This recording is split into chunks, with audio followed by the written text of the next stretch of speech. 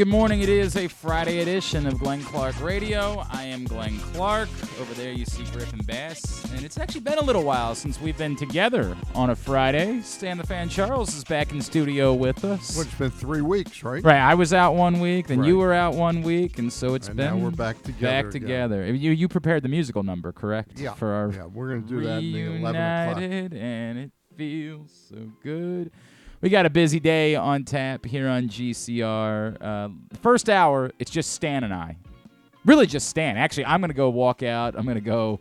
It's such a beautiful day. Why wouldn't I try to soak up some early of the summer sun?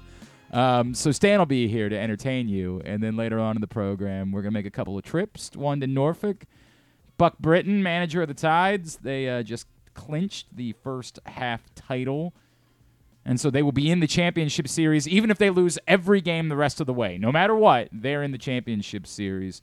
Obviously, it's been an interesting week. They've had both Cedric Mullins and Ryan Mountcastle there. They got Heston Kjerstad there. They're combined, by the way. Mullins and Mountcastle are combined 1 for 18. But it was a home run. That one. That's right. It was a home run. And it wasn't Mountcastle. It was definitely not Ryan Mountcastle. But we'll talk to Buck Britton about all of that. Trendon Craig, outfielder for the Delmarva Shorebirds, who's been hot since he got healthy. He is going to join us this morning. We will meet new Navy baseball coach Chuck Ristano, who was previously the pitching coach at Florida State. He'll tell us about why he chose to come up this way and take on that job. And before we get out of here today, Roman Hemby, University of Maryland running back, John Carroll alum. He is hosting a football camp in Joppatown tomorrow, his hometown. He's going to join us to tell us about that and hopes for the Terps this season. So all of that on the way this morning. Now, is that camp, is that allowed under the NIL? It's absolutely 100%. Yep. So that's an interesting. That kid is going places. Oh, not only is he very talented, we've had him on a couple of times. He is a smart kid, out in front of things. You know, he's John Carroll educated, so you're not really surprised by that. But man, he is whatever. If the NFL, which might be in the cards for Roman Hemby, it's totally possible that he's going to end up being an NFL player. But if it ends up not being, he's going to be just fine. He will have lots of opportunities because he is a heck of an impressive kid. But we'll talk to him before we get out of here today. The Orioles, of course, were off last night after the short series in Tampa. They open up a series tonight against the Mariners, I guess weather permitting. It's not supposed to – I don't know what it – it's. I see like intermediate showers and thunderstorms kind of on the forecast for the weekend, so I don't know what to make of what the next couple of days are going to look like as the Orioles and Mariners try to play 3 games. What? Yeah, I mean, it's exactly that. It's just like thunderstorms, and it's just... Yeah. But like the sun is also in the little picture. So we're supposed to be doing a birthday party for my 6-year-old, which, by the way, his birthday was like a month ago. I don't know what the hell's going on. No one's ever gotten more parties than my 6-year-old. This is insane. That's what happens when you're 6, man. Like, we did a little party for him, and then the rest of the family, like the grandparents and everything. And the Jane and I have one scheduled for him next week. You're throwing him a party, too? That's very nice of you, Stan. Thank you, Stan. Yeah. That's very nice of you. Now we got to do a party for his school friends. Like, it's insane. I said to my wife last night, I'm like, what? Like, three birthday parties? I don't even remember when his birthday was. We're so far removed from it at this point. What did he do to deserve this? Right? Good jerk. Anyway, we're supposed to do a party for him at the pool tomorrow, and I am, like I said to her on the way out the door today, I'm like, we still doing that whole thing? That's still happening? And she was like, well, it's not supposed to rain the whole time. I'm like... Yeah. And if there's no thunder and lightning... I guess. Yeah, but you really want to have 20 kids hanging out? Just standing next to the pool, you know. It's going to be a weird day, man. Weird day. What's the temperature supposed to be? The nights have been very... They've been very cool. Oh, you've needed jackets this week. I am going to the Weezer show tonight at Merriweather, and on my way out the door this morning, I put a jacket in my car because How'd you get... hoodwinked into that? My friend Brandon was very kind to invite me, and I am very excited to go see. You know who's opening for them?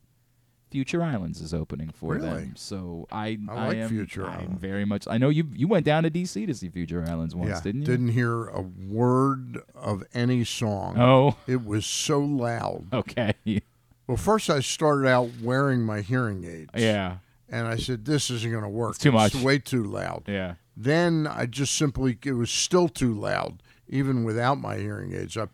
Then I tried the Sonic Boom muffle, earplugs. Okay.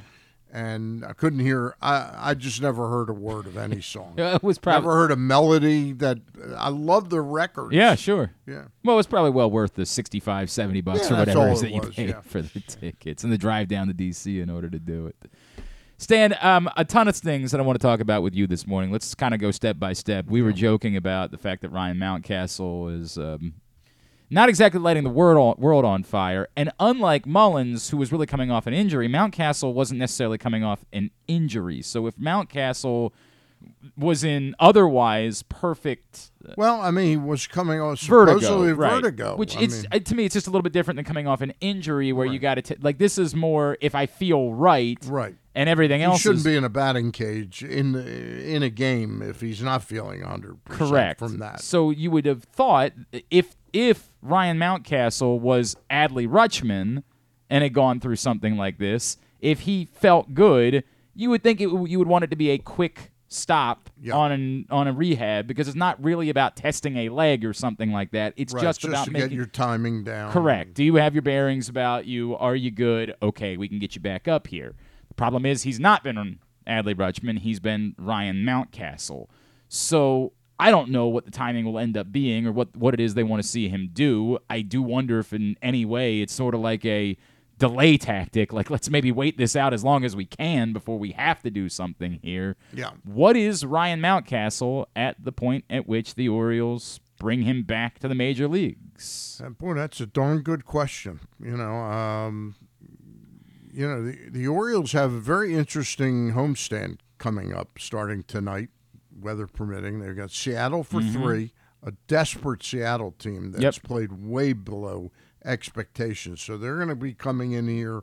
They beat the Yankees. They scored 10-2. 10 runs last night. Yeah. And then we got the Cincinnati Reds, who I just heard Jim Bowden talking about them. They're the hottest team in baseball, and says they've scored the last. This isn't just like the 10-game streak. He says the last 30 days they've scored more runs than any other team besides Atlanta and San Francisco. Okay. Okay. They're all very hot teams. Yeah. All three of them. So, and then we've got the Minnesota Twins, who are kind of capable of more than they. I don't disagree with that. Yeah. And our friend Jorge Lopez is going through some anxiety issues on the IL there. And he had gotten off to a really good start to the season. He got off to a terrific start and then hit, and now he's having some of the same anxiety problems. So again, because I'm going to go layer by layer, because there's going to be other names that will come up. But we start with Mountcastle. Yeah, I don't think you can leave him there. I don't think the Orioles are at a place where they are prepared to make a dramatic Ryan Mountcastle decision. No, it doesn't appear that they are. The man has 2 options left. They don't have to bring him up at all, but I don't think they're ready to do something that dramatic. I do wonder at this point, at most it feels like the smart thing to do would be to say you're going to face lefties, and at the moment that's going to be what your role is until either O'Hearn cools off and turns back into a pumpkin or whatever else happens. I don't think that you can justify the idea of Ryan Mountcastle being your everyday first baseman in the next week. I would totally agree with you. He's played himself out of Brandon Hyde and the organization's circle of trust, I'd say. You bring up a very interesting point. I don't know what it would take for them to just simply option him down there, but I don't think it's out of the question. They're really trying to win games now. I understand. They're not trying to keep somebody happy. And you see, look what Tampa did with Wander Franco. Teams are serious about winning when you have the opportunity to. I'm scratching my head why Colton Cowser and Jordan Westberg aren't on this team over McKenna and Lester, for We've been talking about this for weeks now, though. Yeah. We're weeks into this question. It was fair to start asking about that, I think, literally 2 to 3 weeks ago, and it hasn't changed. Maybe it changes today, but again, they've got other complicated situations. So you start to bring some of those names up. The next name is Mullins, who I think you're probably looking at through the weekend with Mullins, probably. Yep. Or at least a little bit of the weekend, like maybe Sunday they bring him back. And it would seem like McKenna would be the guy to go in favor of Mullins' return. The question... I would think Lester is going to go. You think Lester's first? Okay. You got enough people that can play first base. You got Orioles, you got Santander plus O'Hearn. But let's assume if it's Mullins and if they're bringing Mountcastle back, that those are the two. Probably McKenna and Lester are the guys that go. Most likely. You could argue Ortiz is in that conversation. Right. That one almost seems unfair because it's not really like about anything that he's done as much as it's just sort of a numbers situation there with Ortiz. Yeah. If that's the case, what is Aaron Hicks when Cedric Mullins returns? That factors in a little bit to my Mountcastle playing decision because I agree with you. I don't think they're about to option Mountcastle at this time. I think if he comes back up and is so unproductive over a 2-week stretch. I think you're right that there is a point at which they might. They might just, they're not going to release Ryan Mountcastle this season. Right. They might hope that there's some team out there that views him as a reclamation project that they could you throw in suddenly instead of throwing in 2 prospects, you say, hey, we got Mountcastle and Norby for such and such pitcher or something like that. That's a possibility. But it gets back to how it impacts the first base situation. Wait a minute, I forgot what we were talking. I was talking about what is Hicks after Mullins. Hicks to me is most likely the 4th outfielder, but with Santander potentially doing a little more first base. DHing and first base. Especially that's why Mountcastle becomes almost a redundancy. If Hicks is hitting and Santander is hitting, why would you want to play Mountcastle? Look, he's been good enough against lefties that I could see the value that they think that would exist with him in the lineup against lefties. I will go back to one point that Jim Henneman came in this week and sat with us on Monday, and we were having this conversation.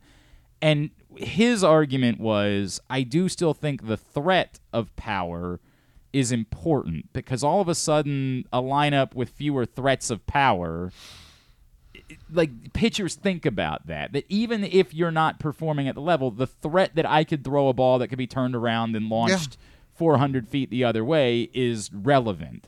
And I understood what he was saying, but I still don't think it can justify more at bats for someone who's not giving you productive at bats. Yeah, I think we're all kind of, look, you know me, I've been very off of Mountcastle's side for a long while, but I think what's going on with him is kind of stunning. Oh, I agree. Because he is such a great athlete and has this tremendous power tool, but it's just for whatever reason.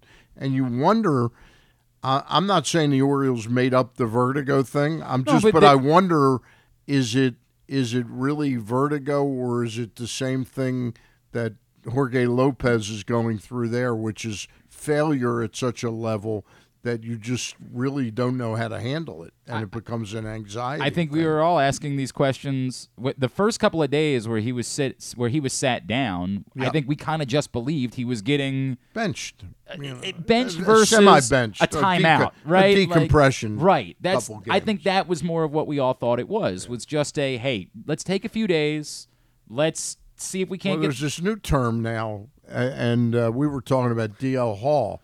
He's been sent down deloading. Deloading. I heard the same thing with Anthony Rendon was load management. Was that they really use load management? Did they really say that? It would be in the right because I have him on my fantasy team. They were taking him out of games like in the 7th inning. They said for load management. Okay, that's when he came back from injury number 2. Okay. He's now on injury number 3. I had not heard that they were going with load management. That is... Yeah. Well, now he got hit on the wrist. Well, of course, you can understand the Angels are likely to make a deep playoff run like they do every year, so you can understand why it is that they want to think about that now.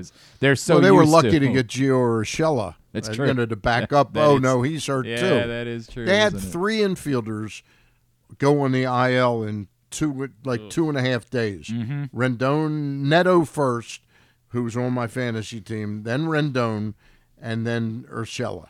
And Urshela, they don't think will play again. Well, one year. of them, that's not on them. That's on you. Like, you kind of screwed I don't them. have Urshela. I have Rendon. I said one of them. I said one of them is on you. You kind of did that to them. All right, so let's go back for a second, right? Yep. So I think we're all, again, we're okay. We know Mullins, of course, has to be back and is your everyday center fielder, and we're okay with McKenna going and that. I'm going to let you slide on that. Why? That everyday center fielder part. Because I actually think the best defensive lineup the Orioles could present outfield-wise would be Hayes in right, Hicks in center, and Mullins in left. Although, talking to Luke Jackson, Luke makes a very interesting point. The outfield in left field is so large here that you need a strong arm out there. I think the arm. I still think Hayes is playing such a great left field. He's playing a very good left field, and I still think that I have seen more range-wise from Mullins in center than I have from Hicks. He's faster. He's a little bit younger. He's 3 years or 4 years younger. But what I've seen out of Mullins that long-term sort of scares me, I see him go back, and I'm so comfortable he's going to catch the ball.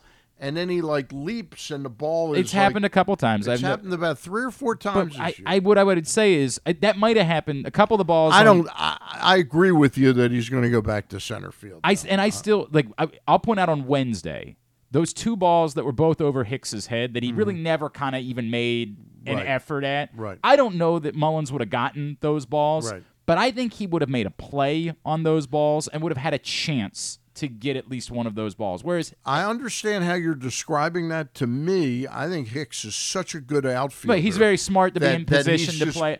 I understand everything you're saying about that. Yeah. I did think he was smartly. I'm going to make sure nothing worse happens in this situation than what should happen What here. I've seen with Mullins is on the plays I'm talking about 3 or 4 times, he's turned a double into a triple by trying to make a dramatic catch, and it's balls that are high and over him. He's having a little bit of a hard time picking them up. I think Hicks takes a truer route to where the ball is going to be.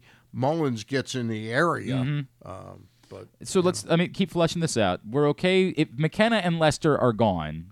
Even if we're not over the moon about Mountcastle at the moment, we're not going to cry any tears over Lester being gone. Nobody's going to be worked up about that. Mrs. Lester might. Mrs. Lester would probably be very disappointed, but the rest of it, and I don't want to say a negative word. Josh Lester's been at basically anything that you could expect from Josh Lester. I don't think he's disappointed anyone. Been the best Josh Lester he can be. I think that's actually 100% accurate, that he's given you everything we possibly imagined that Josh Lester That's not something I could do. I couldn't be the best Josh Lester. I would not be a very good Josh Lester, I don't think. I think I'd be an average Josh Lester. Everybody knows me. I'm more of a John Lester type. Right.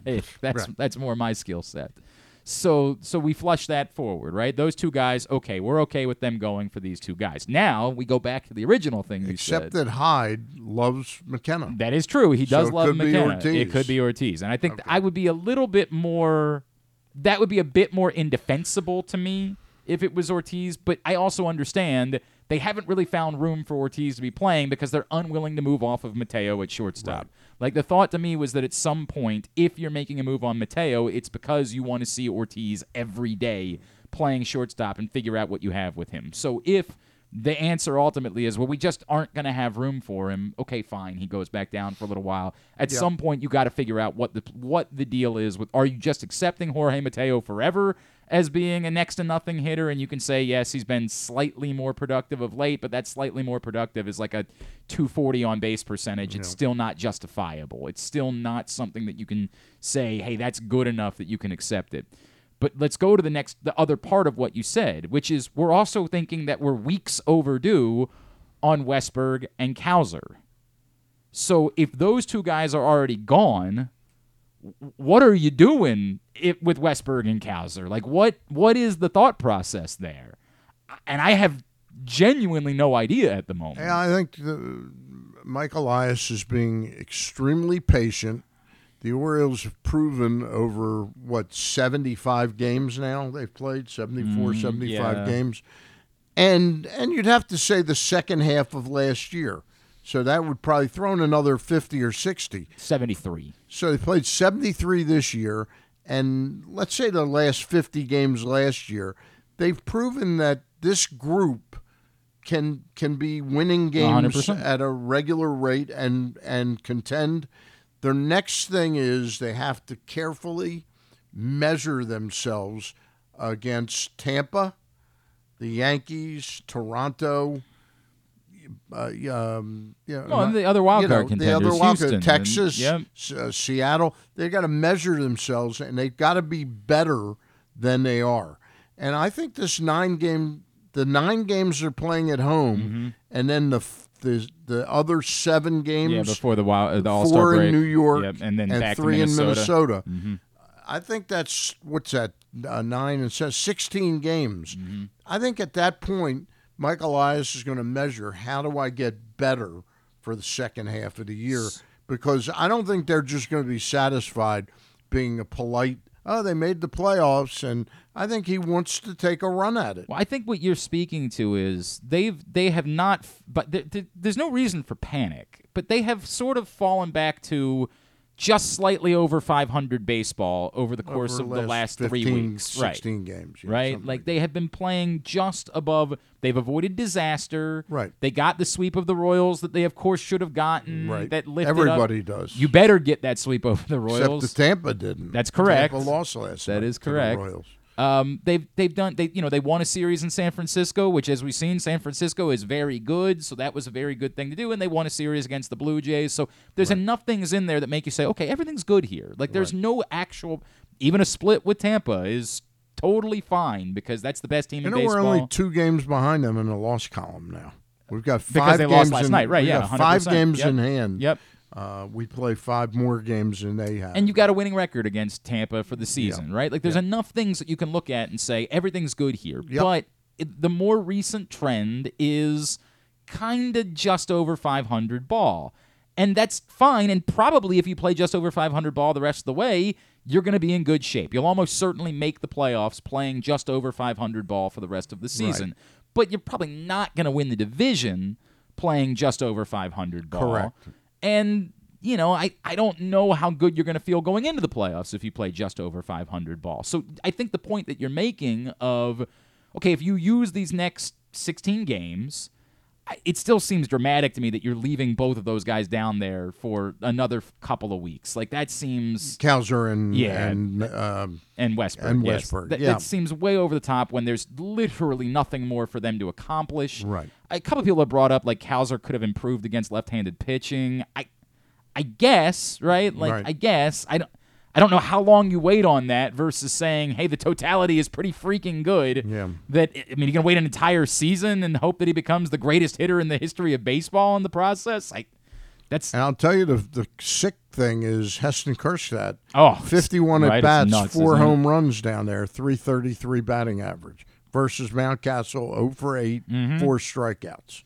I mean, I'm not. But that to me, Stan, speaks to there's even bigger picture questions here, which is if I don't see Ryan on this team next year, right? Like I'm pretty sure that I agree unless with it's Ryan Ripken making a comeback. I don't think he's going to make the team. I like Ryan, but I don't think he's going to make the team either next year.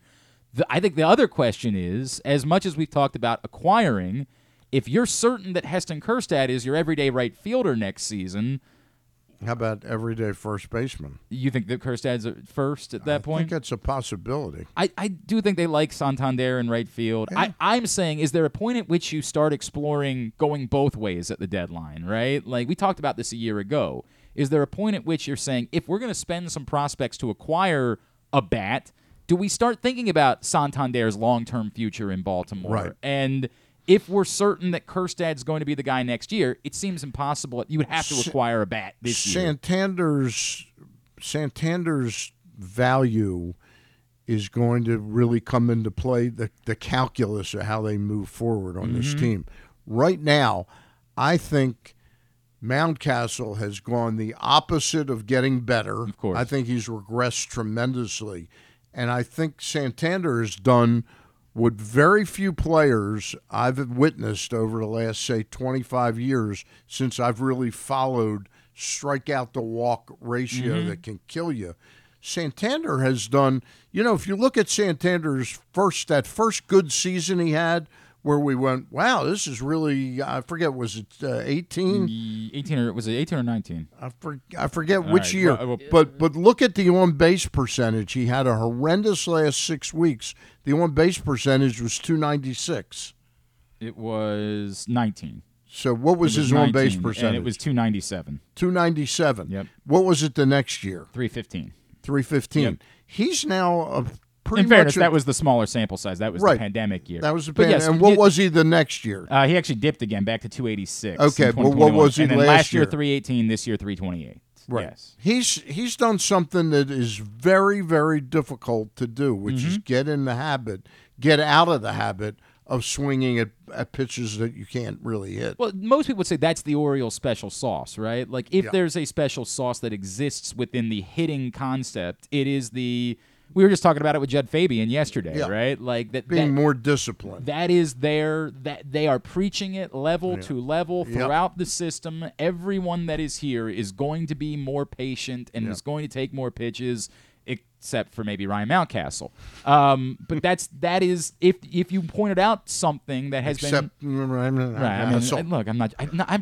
Mountcastle's a nice guy. I really don't He's a terrific guy. I really don't like dumping on Ryan Mountcastle, but it's you're trying to win a World Series now. That's the reality. You got to make decisions trying to win a World Series in the next couple of years. I got to be honest with you, how they sort this out that's why Mike Elias is making what he's making, but I think and I'm in here as a hanging out on a Friday, in your Adidas tracksuit. Like, I get it, I understand. Well, he might be wearing his Adidas tracksuit today too. I don't know what Mike Elias is wearing, but I do feel like what we're coming up on is there has to be a dramatic decision made at some point. Yeah, that the Orioles have been able to do this all year without making dramatic decisions. It feels dramatic, right? Whatever they do. Yeah. But it sure as hell beats the way the team played in 18, 19, 20, and 21, and 22. But I think we're just getting to the point where you can't keep just sort of shuffling the deck chairs. And at some point,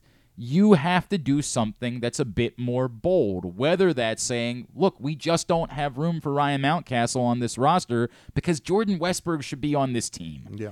We need Jordan Westburg here, and if we're making a roster move, we should be making it for Westburg and not for Mountcastle. Right. And, all the talk about maybe you're protecting him for a trade, I just refuse to believe that teams are sitting around saying, boy, we might like Westburg, but what's important is that we see him do it for 6 more weeks at AAA. Right. That's how we'll know. And protect Ryan Mountcastle's trade value when he might hit 230 at Norfolk. Maybe. Yeah, maybe. This is a guy who 4 years ago, and seriously, 8 at-bats is an awfully small sample size, but 0 for 8, 4 strikeouts. That sounds like what I'm seeing Ryan Mountcastle do at the major league. I understand. I completely understand. I just feels like we are on the cusp of something's got to give. Yeah. Something that you don't necessarily want to do. And again, whether that's Mateo, and again, the difficulty there is I think the Mateo move would be Ortiz. I don't think they're doing Mateo for Westburg. I don't think they're doing Mateo for Henderson unless they've suddenly... Have they also, on the pitching side, and I'd be curious what Griffin sees, have they all but decided that they made a mistake acquiring Cole Irvin? You know what? Why don't we talk about that on the other side? Okay. Why don't we talk about that on the other side? Why don't we They sure seem like they have zero confidence. Because I think there is a question as to what you do. Maybe you play him at first base and maybe this solves everything. Use Mountcastle as a pitcher. We'll talk about that next. Where do we think they are with Cole Irvin and the 5th spot in the rotation, which they're leaving Sunday open, but they don't really need that spot until Tuesday. Tuesday would be the date that they would need a 5th spot in the rotation. So we'll talk about that next. Stan the Fan Charles is in studio with us this morning. Today's show brought to you by PressBoxOnline.com/offers. We're offering new sports bettors the best sign-up bonuses and promos from the 7 legal online sports books here in Maryland. Go to PressBoxOnline.com/offers right now and get offers like $150 in bonus bets from DraftKings after you place your first $10 bet, or up to $1,250 in bonus bets from Caesars. Time is limited to get the best offers from all of the sports books. That's PressBoxOnline.com/offers and sign up today. The latest edition of Press Box is available now. On the cover, Dave Ginsburg remembers Goose as he looks back on the impact that late Tony Saragusa had both on and off the field here in Baltimore. Plus, he explains how Goose's kids are working to continue that legacy with the Goose Flights program. Also inside, Todd Karpovich profiles the path Tyler Wells has taken to becoming a star in the Orioles rotation. And you'll find a special summer travel guide with information about events and activities throughout the state. Pressbox is available for free at over 500 area locations, including 60 Royal Farm stores. And you can always find the entire edition, as well as the best daily coverage of the O's, Ravens, and Terps at PressBoxOnline.com. The All-America Senior Game powered by New Balance will be back at Johns Hopkins Homewood Field on July 29th. The most decorated girls and boys lacrosse players in the country have been invited to play in what is the premier lacrosse event of the year. Every college coach wants their players in this game, and if you dream of being in this game, you start by trying out for one of your regional underclass teams this summer. The best against the best. Get your tickets now at allamericalacrosse.com. Your summer destination is closer than you think at Live Casino and Hotel Maryland. With an expansive gaming floor and incredible dining options ready for you to explore, your adventure awaits. Dine at the new Coho Korean Barbecue House coming in July or on the patio at the Prime Rib. Enjoy the summertime breeze at Orchid Smoking Patio. Limited time packages starting at $229. What are you waiting for? Book now. At Arundel Mills, must be 21. Please play responsibly. For help, visit mdgamblinghelp.org or call 1-800-GAMBLER. Costas Inn has been serving up delicious steamed crabs for over 50 years. Lately, the crabs you want to eat when the weather warms up have gotten harder and harder to get. So get your crab-eating game plan in place. Make sure to stick this number on your fridge, 410-477-1975. Call ahead and reserve the size crabs you want. You may be able to walk in, but you may also be disappointed at the size or maybe even get shut out altogether. So call ahead, have a plan, and then arrive on your crab-eating vacation. Costas also has delicious crab soup and crab cakes. The Costas Inn at 4100 North Point Boulevard. For more than 50 years, they've been satisfying crab lovers in and around Baltimore. Make the most out of every day in your Toyota RAV4. Available in hybrid or gas-only models. A RAV4 can get you where you want to go in style. Check out buyatoyota.com for deals on new RAV4s from your local Toyota dealer today. Check out PressBoxOnline.com every day to find daily winners and betting advice from Jeremy Kahn. And if you want some advice about life decisions that you probably shouldn't make, here's Glenn Clark. Back in here on GCR, Stan the Fan Charles in studio with us. Stan, last night you had a really interesting conversation with a guy I like a heck of a lot who's done a pretty damn good job given what he was tasked with some time ago. Yeah, Frank Remish, who we know and love, and he's the general manager of the building down there that is now called the CFG Bank Arena. And that's their website, cfgbankarena.com. You can see the schedule of events coming up. He's done just a tremendous job over the years. It's not totally a sports venue, and he's of course. Very honest about that. Yeah, and I think it's time to be honest about it. Baltimore is a baseball, football. We got the Terps. We got the local college teams. We got lacrosse. We just ain't going to be an NHL or a NBA city. You can have an occasional game. And as because I think a lot of people would say, well, what about, minor league, whatever, minor league hockey? He's very blunt about that. And he's right. It's not going to make it. It doesn't justify giving up the weekend dates that are, in order for those types of teams to succeed, have to have decent dates. They need to play on the weekends. They can't play all their games on Tuesdays. Right. And you, as you're trying to make money in a building, can't give up your weekend dates because they're the most desirable dates that you have. Right. So you're left with what you're left with. Yep. At some point in the future, if Baltimore wants to have those teams, they're going to need to build a 5,000-seat building somewhere, 8,000-seat, whatever it is, or do what the Blast did and go play at Towson. Right. I don't think you can do hockey at Towson. No. But if you want to have hockey, you're going to have to build a building that's specific to that. That's a more suitable, It just ain't happening. Correct. I don't see it happening. Yep. That doesn't mean that they can't get the Capitals to play there perhaps, more than an exhibition game. I don't know. I think the Wizards, they could get to play a game or two every year in Baltimore and sell them out. Perhaps. And I think the larger thing would be to get like first round of an Eastern Regional or something like that. And I know there's a lot. Everybody in the city is very, very. It is a priority. Clearly, the CIAA tournament has been a priority for the city, but it is a future priority for all parties involved. To bring NCAA in. Correct, to get it back. Yeah. So that is available. Facebook.com/PressBoxSports. Click on the videos tab. Go to YouTube.com/PressBoxOnline or PressBoxOnline.com/video. You can see it in all of those places. Stan, you brought it up before the break, and you wanted Griffin to break it all down because he is our noted pitching expert, Griffin Bass. Well, the pitching ninja wasn't around. Yeah, we should invite him back on. He was a great guest. Yeah, he's very good. We'll invite him back on at some point. Cole Irvin, they decided to put him in the bullpen and again, they had 2 off days this week, so it was a kind of a goofy week. But they also didn't need to they could have just used their regular bullpen because they didn't need the regular bullpen the next day either. They didn't have to go to Cole Irvin at that spot, but they did. Now they have not announced a Sunday starter yet, but there's no reason to skip Kyle Bradish. He's been good. You don't need to do that. They don't need a starter until Tuesday. So where are they with Cole Irvin? Who should start on Tuesday? What do you do with the 5th spot? Well, unfortunately, that's the one area this team doesn't have a tremendous number of live options. You know, the biggest live option is Grayson Rodriguez. And Grayson, frankly, while he's pitching good down there, I don't think he's done anything that tells me he's ready to do better at the big league level than he did most of the time. You know, I think if he starts 10 games, he might be dominant in 3 of those games. You need a guy like Grayson to be dominant like 8 or 9 of those 10 games. The one thing that you'd point out is before the last start, he had struck out 21 over the 12 innings that he had pitched in his 2 starts before that, right? Like that was the strikeouts aren't the problem. It's matching up the ratio of strikeouts to walks and walks per inning.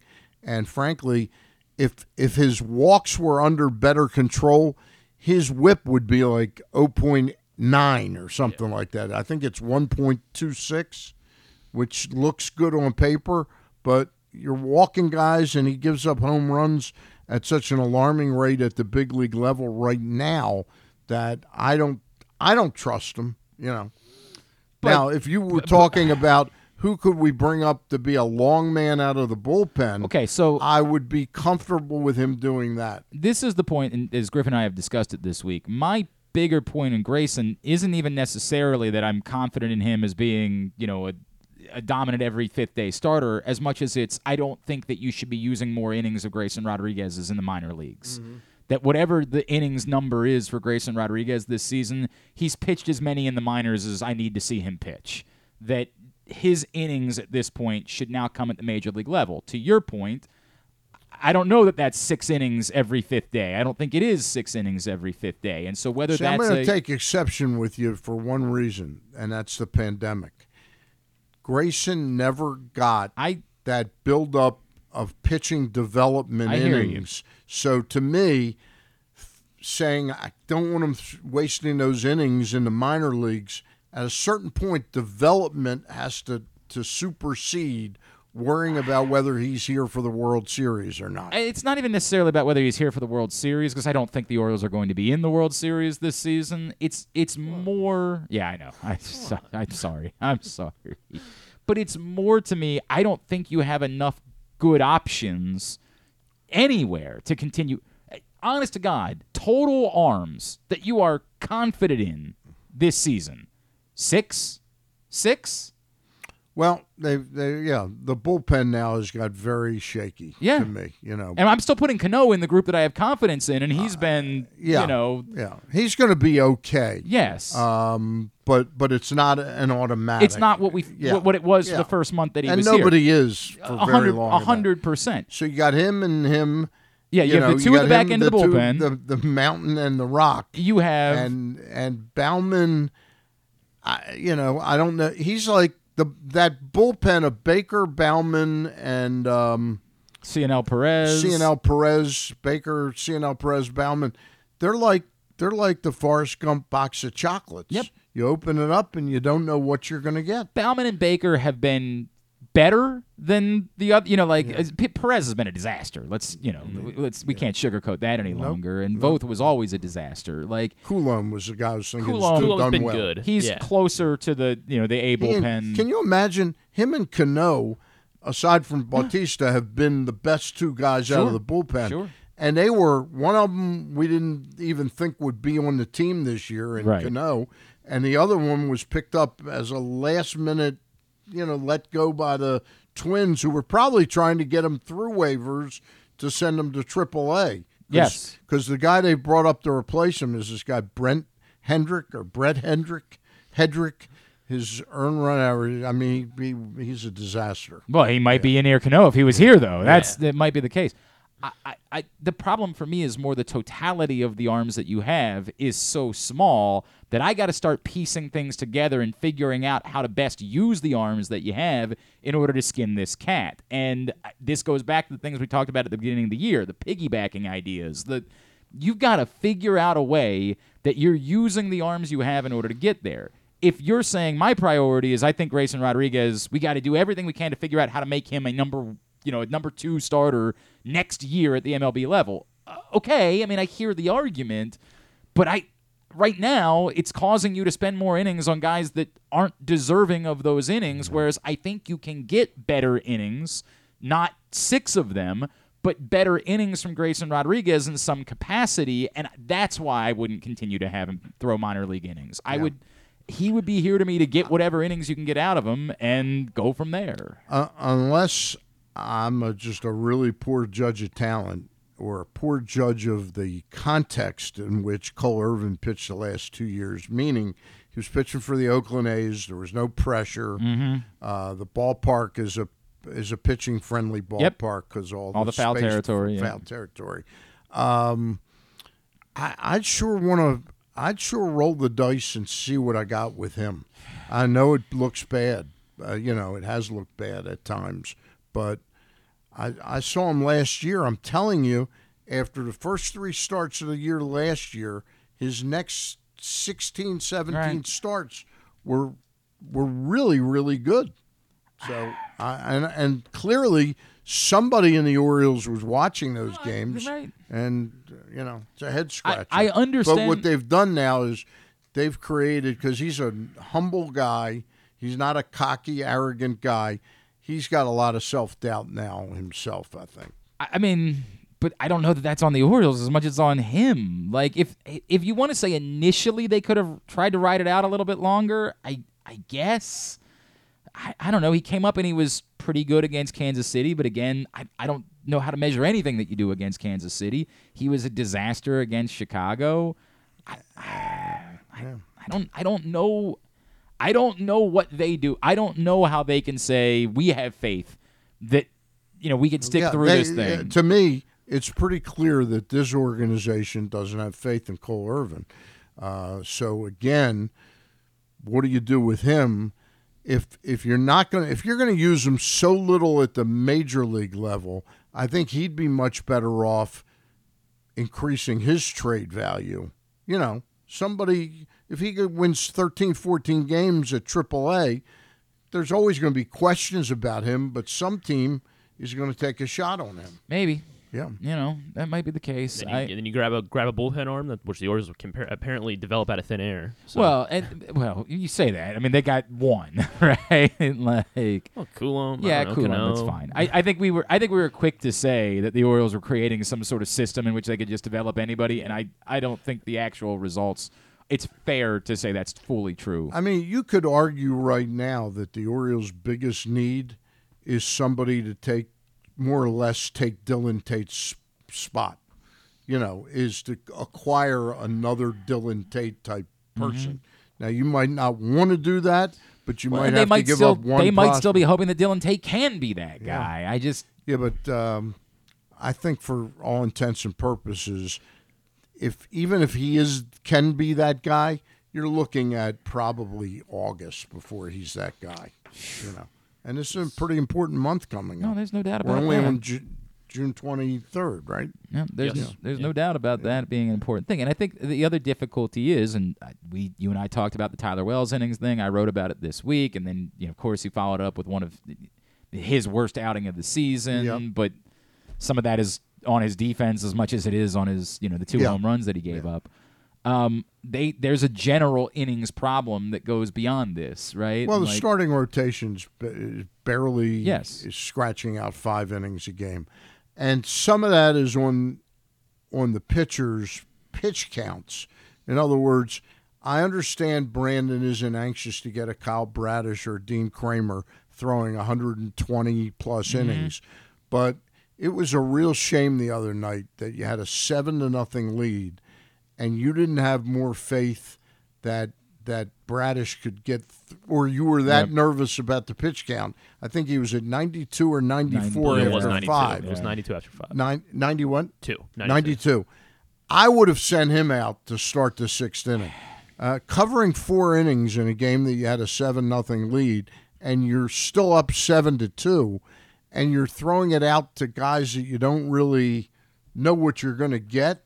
He essentially had to use everybody in the bullpen that night. He did, and I think that's. I knew you had an extra off day, and that is part of the conversation. They were only playing 2 games in 4 days, so they had room to use the entire bullpen. And we talked about. I think it was easy for me in hindsight to say that, but in the moment, I was not thinking like, "Oh, this is a disastrous decision," because in the moment, I was thinking, "Geez, just get." I was like, God, really? I really got hit that hard? And I know when Bradish loses it, it can go pretty quickly. And you were starting to see that trajectory go the other way, so I kind of understood at that point. But I think it speaks to, for as many times as someone has said, well, hey, if you acquire a pitcher, who are you kicking out of the rotation? I think the answer at some point is the innings are kicking somebody out of the rotation. Yeah. It's not I'm not saying Dean Kramer or Kyle Bradish or whoever doesn't deserve to be in the rotation right now. There is an innings problem that is creating the need for the Orioles to have to acquire something as far as pitching is concerned. Yep.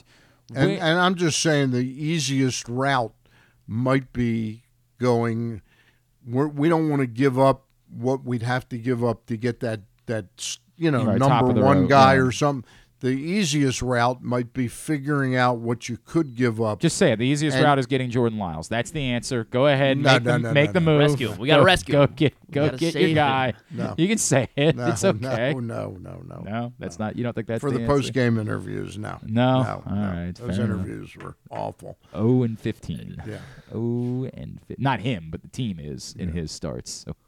I don't remember how many of them he's taken. He's like probably 10, most I think. of them. Yeah. I'm talking about somebody like Buck's right-hand man, Adam Ottavino. It's time to go get Adam Ottavino. It's time to go. It's never that time, but it's time to go get old Adam.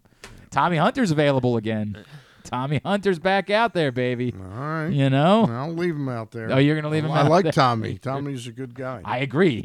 He is a lot of fun, but he'd go to the Weezer concert with you. I bet he would. And he would probably buy all the beers. He would probably purchase all the beers and carry them all back to the seat.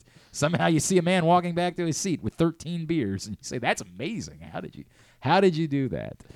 I feel like there was something else Orioles related that I wanted to cover with you, but I'll tell you a guy that I would be pick up in a heartbeat is if I could go to the Kansas City Royals, and they're supposedly shopping Chapman and Barlow, and I would take.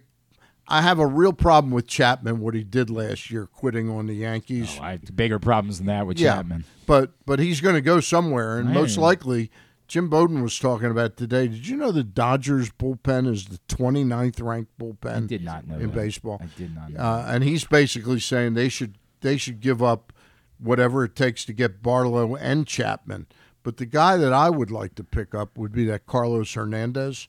I think I think that's another Jorge Lopez in the making. Okay. In other words, if you're going to go after, let's say, a Chris Martin of the Red Sox or something, you're looking at big bucks, and they're going to want a really good. I think Carlos Hernandez could be had. Okay. Inexpensively. Are we just giving up on DL Hall altogether? You think? No, they're working on stretching him deload out. You know. Yeah, well then, it always comes after you got to the stretch deload. one way, then you got to stretch back the other way. That's a great point. It's like a yoga. It's like a yoga tantric. Makes all the sense in the world if you're doing really that. Trying to figure out what they're trying to do with him.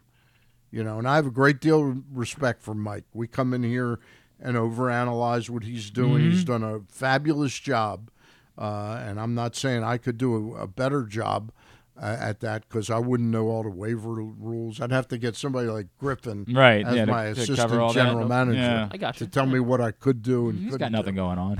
Everything. We're getting everyone. He's got that's correct. Yeah. Just go get everybody and go about that way. But figuring out what makes sense, like making him a relief pitcher now doesn't rule out the point like that a year and a half from now you couldn't say, okay, he's adjusted to the major leagues. We need a starter. We're going to spend the offseason getting you ready, and you're going to start games again. But right now, you talk about a wasted talent. That is wasted talent. It is extraordinarily frustrating. Extraordinarily. You didn't happen to watch any of the College World Series game last night, did you? No. Was that Wake Forest LSU? It was scoreless until the 11th inning. I mean, it was Skeens and Louder, who are two of the top 10 picks in the draft this year, going toe-to-toe. Dave Odom still coaching Wake Forest? No, I don't think Dave Odom is coaching Wake Forest these days. I don't think that's the case. It was unbelievable theater. I actually ended up spending a lot of time with that before LSU walked it off. I should have watched that instead of the insipid interviews. Did you watch the NBA draft? Really? The NBA draft. Oh yeah, I can't First put myself through College that. World Series game in the aluminum bat era since 1974, where both starters went 7 innings or more and allowed 3 hits or less. Did I just wake up and it's tidbit time? No, I was just throwing that in there because we were talking about it. I appreciate that. I appreciate that. Yeah, weird bit in the draft. Of course, the only really local interesting was Cam Whitmore, who crashed. He fell completely out of the top 20. There were a couple of different things that I saw floating around. Some people were talking about there being a medical issue. Then Dick Vitale, of all people, said that he had heard that maybe people were concerned with him as a practice, like his habits in practice. Now, of course, Dick was even saying, but that doesn't make any sense. Like, he's too good of a player. I don't know. Look, he ends up with the Rockets, so he's the first ever Anne Arundel County native to end up being drafted in the first round. So congratulations to him for that. But it was funny last night.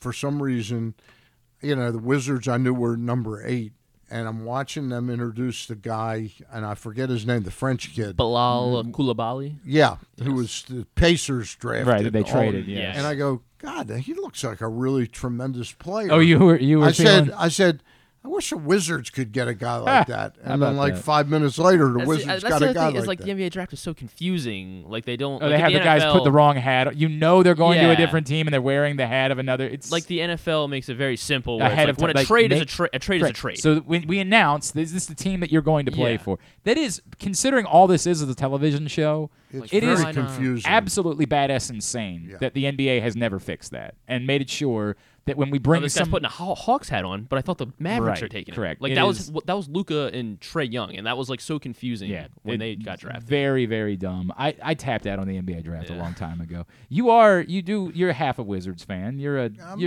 I'm very entertained by the prospect of what these two guys, Michael Winger and Will Dawkins, are going to do as a president and GM. It looks like Ted Leonsis is sort of washed his hands and turned it over to competent, When you said two guys, I thought you meant the 2 players that are on the roster. No, I'm talking about those 2 guys. They're the most important guys, Jordan Poole, Washington Wizard. That's what they got for Chris Paul. Jordan Poole thing is like for a minute you genuinely believe that Jordan Poole was becoming a star in this league. Yep. Was becoming a high level player, and then a year ago he was non-existent. So if you're the Wizards and you've acknowledged that we're blowing everything up, yes, he's the type of player that's worth taking a shot on because maybe he becomes a centerpiece or maybe he just becomes someone who has real trade value again next year. But I don't blame them for doing what they're doing. I just also don't know that there's a pot of gold at the end of this. It's not it's early, It's very early, and you have to find. It would have been like questioning whether the Orioles are really going to do something after drafting Rutschman. Right, I hear. I hear you, but I think if you were a team that was at least when you get the worst record in baseball, you were getting the number 1 pick. Yeah, right. The Wizards are going to win 15 games next year and could end up with a number 4 pick in the draft. Right, and it's not even thought of as a particularly great draft next year either. Right, you get Bronny James, and then you get LeBron with that. Yes. We tried getting the washed up. And by the way, no one thinks Bronny James is worth a number 4 pick either.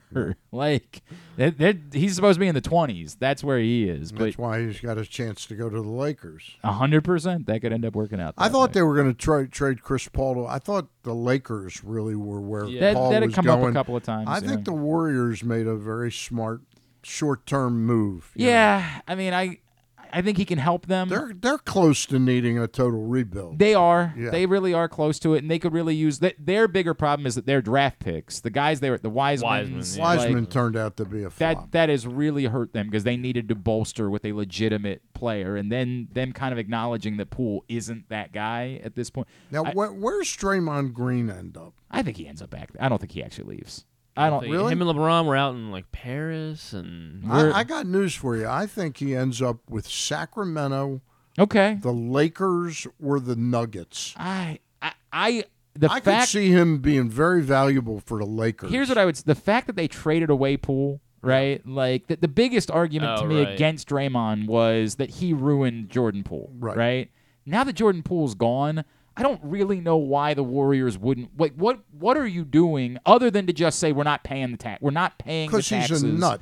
I understand that, but he's not like that. That changed anytime. But he's a nut that LeBron might be able to control. Maybe. It worked. Wouldn't basketball be more entertaining with him on the Lakers this coming year? It would be entertaining. You're not wrong about that. When we come back in, we're going to meet the new Navy baseball coach, Chuck Ristano. We're going to find out why he decided to leave a pretty good job at Florida State as the pitching coach to come up and lead this program. We'll do that next. Stan the Fan is here. It is a Friday edition of GCR. The All-America Senior Game powered by New Balance will be back at Johns Hopkins Homewood Field on July 29th. The most decorated girls and boys lacrosse players in the country have been invited to play in what is the premier lacrosse event of the year.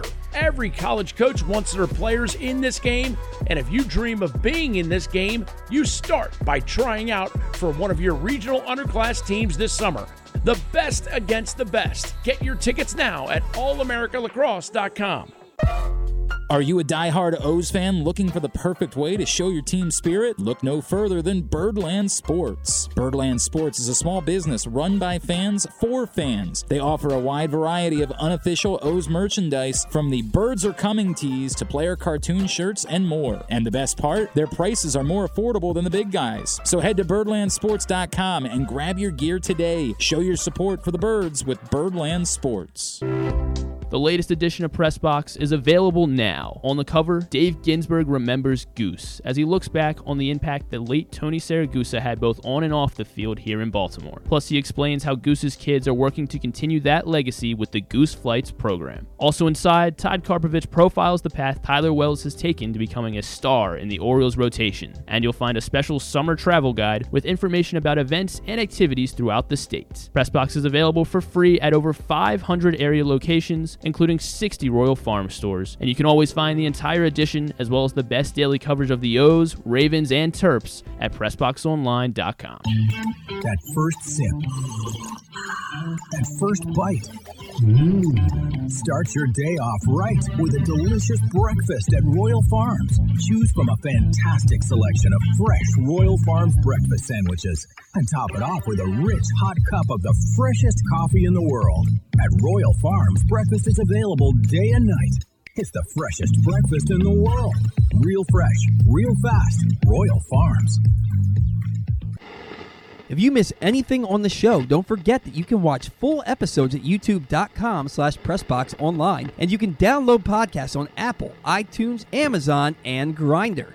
Wait, did I say Grindr? I don't think that you would find it on Grindr. Not that I know it's on Grindr or anything, I swear. On second thought, you know what? I don't care what you think. Here's Glenn. All right, back in here on GCR as we continue on a Friday edition of the program. We're staying the fan here. Today's show is brought to you by your local Toyota dealer and buyatoyota.com. The Toyota Tacoma comes in a range of models and trim lines, so you can choose the perfect Tacoma to reflect your unique personality and driving habits. Check out buyatoyota.com for deals on new Tacomas from your local Toyota dealer today. Stan, you mentioned we were talking about you had your show last night. You are going to be back to Monday this week, right? For Monday and Thursday. Monday and Thursday this week. Of course, Monday with Luke and Ross Grimsley, and Thursday you're talking. Gary won't be in, and we're going to be talking to. It's funny. I'm just, oddsmaker from the Superbook. Yep. Whose name I can't remember either. I apologize. But his first name is Jay. Yes. I've met him. He's a terrific guy. I think it's Jay Hart. I don't want to. It's ridiculous not to know it. And I was just looking it up when you asked me. Well, I did put you on the spot, so I apologize. No, yeah, right. I should have known that. I screwed up. I did look it up, but is it Jay Cornegay? Yeah, I think that's or Cornegie. Yep, Cornegie. There we go. Okay. What is that?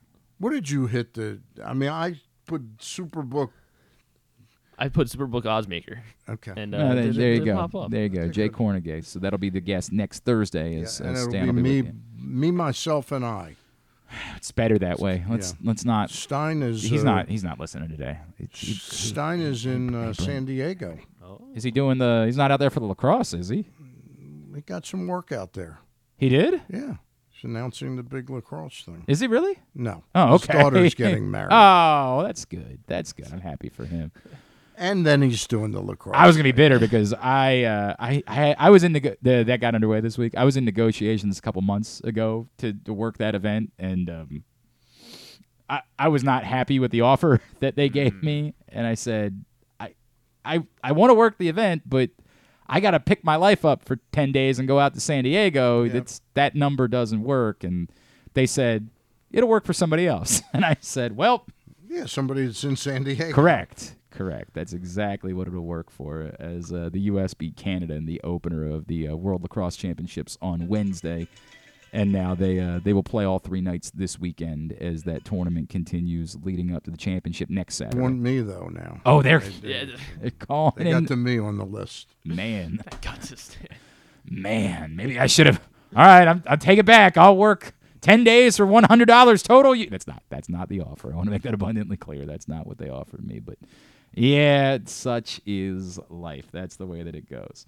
All right, so a couple things. We are going to be joined by Chuck Ristano here in just a minute, new Navy baseball coach. And then later on this hour, we will make trips to Delmarva. We will chat with Trendon Craig, and then we will go down to Norfolk to chat with manager Buck Britton. That's all on the way. Stan, one thing that jumped out at me this week in general, right? Like we talked about the Wizards thing. We talked about it feels like the NBA free agency will hit next week, and that'll be all that anybody's talking about. And like all of these things obviously are very big stories. One thing that hit me this week, I know you're not a particular golf guy, right? Like I know that's not your thing necessarily. I watch big-time golf. Did you watch? I watched some of the U.S. Open, yeah. Okay. Were you watching with, I'll just watch the U.S. Open, and whoever wins the U.S. Open, I just want to watch the tournament? I was rooting for Ricky Fowler. That was the part I found. I don't like golf at all. Right. And yet I found myself, even on Saturday of the U.S. Open, and part of this was the lack of, the Orioles played in the afternoon. There was really nothing else going on Saturday night that was worth watching. But I found myself watching Ricky Fowler. And I found myself saying this was compelling enough for me that I wanted to watch Ricky Fowler golf and see if he could finally win a major championship.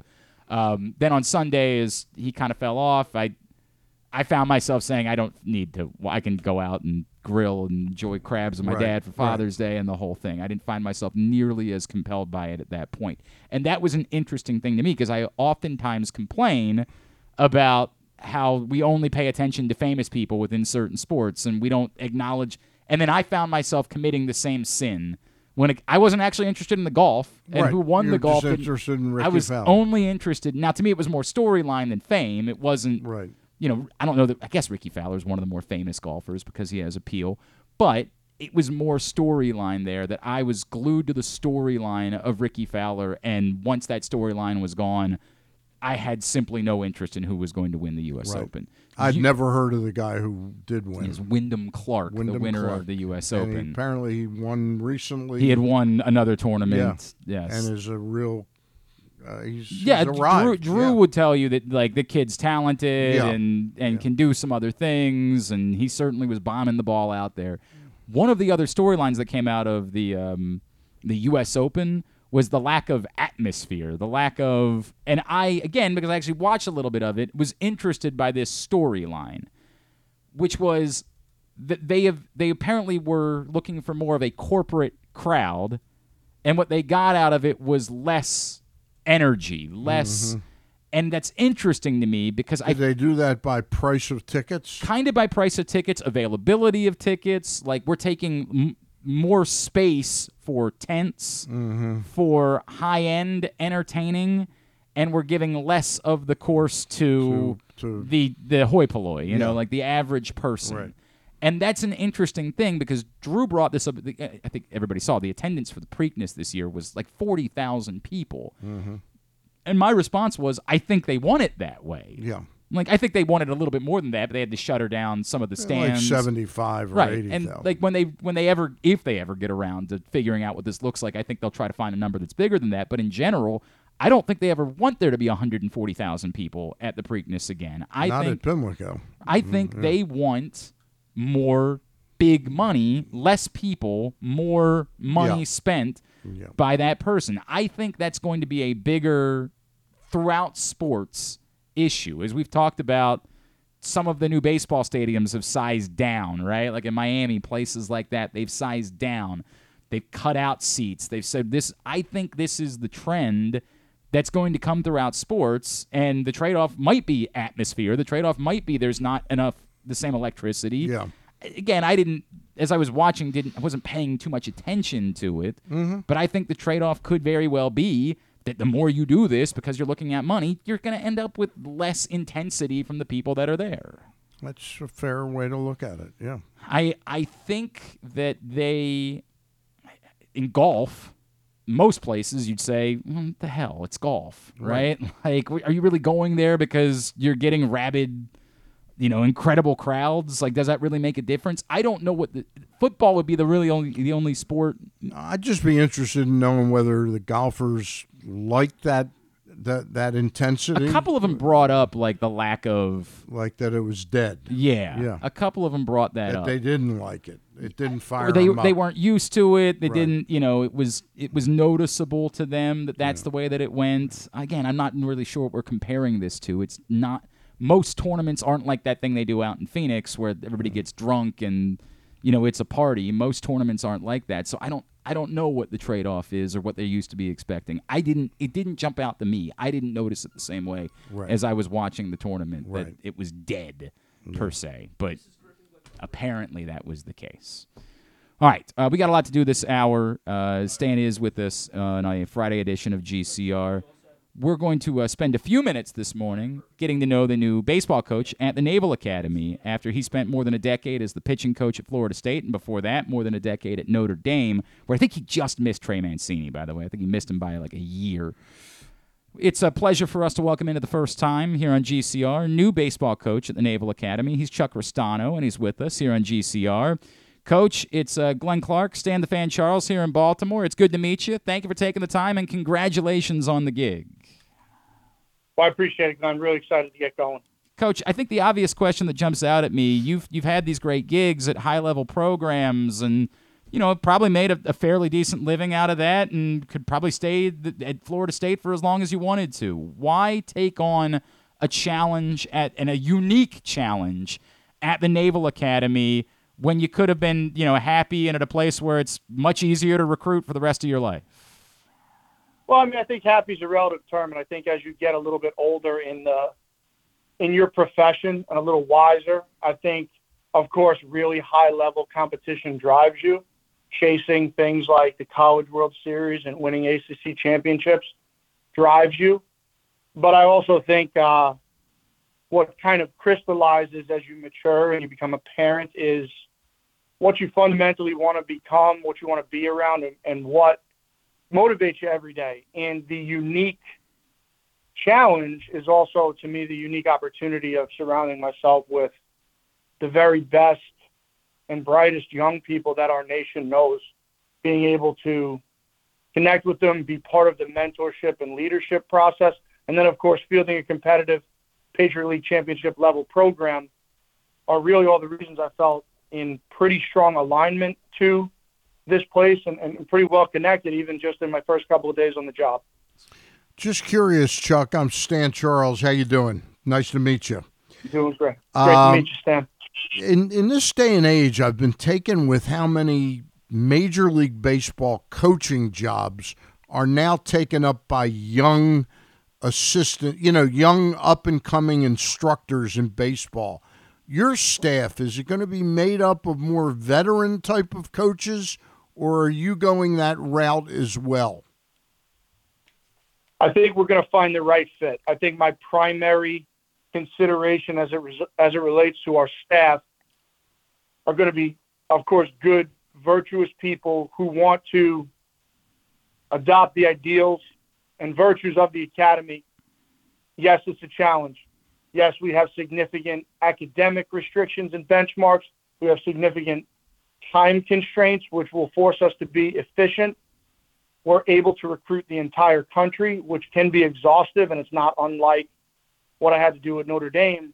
But I think primarily I want people who are engaged and in alignment with the institutional mission. So before we even evaluate the skill set of the coach, I don't want to turn it into a situation where we think about all of the things we can't do because we are at such a special academy here. I want it to be more about the passion and drive to develop in a player development centered program young people, but also to enjoy a fulfilling existence being a part of this process with these really special young people. Chuck Ristano is with us. He is the new head baseball coach at the Naval Academy. We're going to talk to him about a special connection he has to Baltimore here in a second. But, Coach, I feel like a lot of times when you're thinking about, you mentioned so many nice things about the academy and the young men that come here. Is there anything about your own background that made this more intriguing to you? Was there anything about how you were brought up, somebody in your family that made you say, I know how special of a place that is, I want to be at that place? I don't have a direct connection to the Naval Academy, but I have a lot of military in my family. My son's godson, who's my cousin, he's like my older brother, was a Green Beret. And I got to see kind of that lifestyle very forward. Both my grandfathers served in World War II. They were present in my life at a young age. I lost them when I was a lot younger than I had hoped to lose them, but they made a very, very profound impact on me. So the idea of a life and commitment to service of our country is not foreign to me. And that's something that I just always valued. The people that this place attracts and taking on that mission in life is such a special thing to me. I have this unbelievable admiration for our players that, quite honestly, I haven't met yet. So, geographically, it's reasonably close to where I grew up. I am very, very family oriented. I want my parents, my children's grandparents to be as present as they can. And that wasn't easy in Northwest Florida. So that's obviously an added bonus, but you take this job and you move here and you move your family here because of, a very special and personal connection to a place you haven't spent a whole lot of time at yet. But how special the place is very, very forward, and it's one of the first things you notice when you set foot on campus. Chuck, I just wanted to ask, you've explained to us very well why you wanted the Naval Academy. How did the Naval Academy and Chet Gladchick identify you as the right guy? That's probably a better question for Chet. It must be how handsome I am. I think must be your sense of humor. Yeah, working for 12 years at Notre Dame, I think there's a very special connection between Navy and Notre Dame. And while we did not have the service component at Notre Dame, we dealt with geography, challenge of competing in the North and the Southern Conference, that was a unique distinction. The most forward thing is the academic benchmarks you have to hit at Notre Dame, which creates a very distinct recruiting base. The pride in the institution, what it means to be somebody who goes to the University of Notre Dame and takes on an academic experience that doesn't allow for kind of shortcuts. So I think my experience at a place like that, while the service component is not in play, allows me some degree of understanding of what I'm about to take on now. And I think that experience probably helped me in the process. Yeah, it made it a good fit.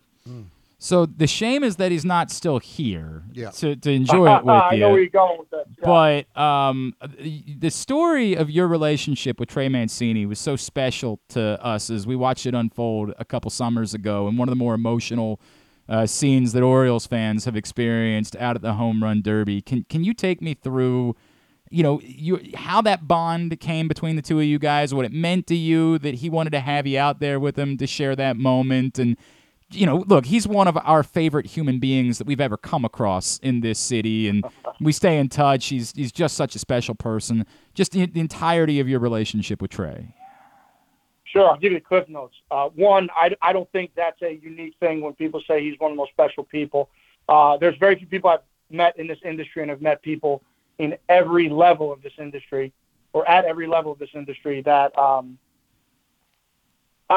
sometimes you're afraid to meet the heroes. They may disappoint you, but Trey is truly the guy that people want him to be. You have absolutely no apprehension about, do I want my kids to root for this man? Mm-hmm. But to take you through the evolution of the relationship, my first year at Notre Dame was his freshman year. And over the course of time, I coached the pitchers. Trey was obviously a very prolific hitter. But I would throw him batting practice. I'm left-handed, so when we faced left-handed pitchers, I would throw batting practice, and we would always kind of joke, about when he got drafted in I believe 2013. He gave me the if I ever make it to the Home Run Derby, I'm gonna call you. And in 2013, the Big East tournament had a Home Run Derby that he won, and I threw to him. So that joke was kind of tongue-in-cheek all the way up as he evolved as a minor leaguer and then obviously a big leaguer. And we would stay in touch, and it was mostly text messages. You're not bothering a guy who just made it to the big leagues, but we'd go back and forth quite a bit. And the cancer diagnosis rocked all of us. Sure. Trey, to me, was like a superhero. He did everything right.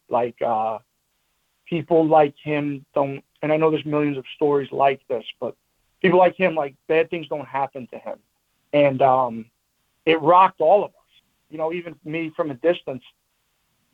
So when he went through it and he beat it, and he called me, he was kind of through it. I was in the Atlanta airport. I was on my way back from a recruiting trip, and he called me. I saw Trey Mancini on the phone, and I was like, this is going to be a good conversation, And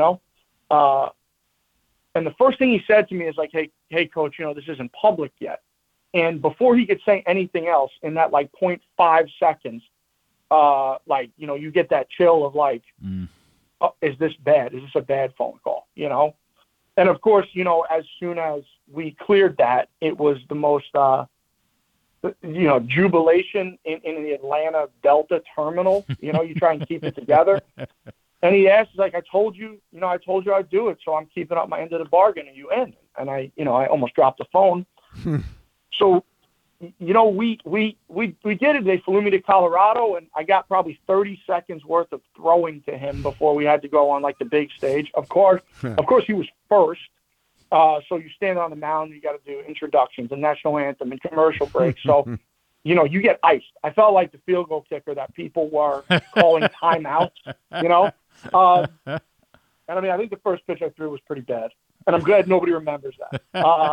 Because he got to the finals, and he's just so gracious. The post-game interviews he included me with to put me in that locker room with all of those superstars. I felt like a big leaguer for the day, and it was just an unbelievable gift. But the best gift is that relationship that continues to this day. And I'm glad that he's I'm sorry he's not in Baltimore. This would have been a hell of a it would be really cool. It would have been a hell of a thing for me. Yeah.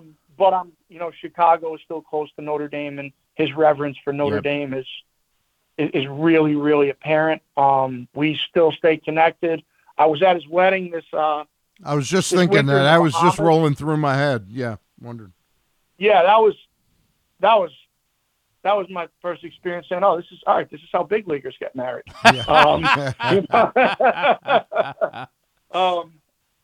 But truly, like the best human being on the planet. I've met people maybe as good as Trey, but I don't think I'll ever meet somebody better. Yeah. It's a good way to put it. I can't add to that anymore. I did want to know, there was another semi connection here. How good would Pat Connaughton have been if he would have continued in baseball? Like, what he would have pitched in the big leagues. Yeah, he would have absolutely pitched in the big leagues. I have absolutely no doubt about that. Pat had his flaws. Pat struggles with those strikes at times. Pat was quirky. He was pulled in a lot of directions.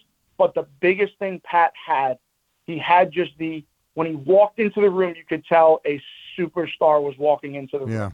And he just had the performance gene, whatever it was. And he could light up a room. You could have made him the face of the franchise.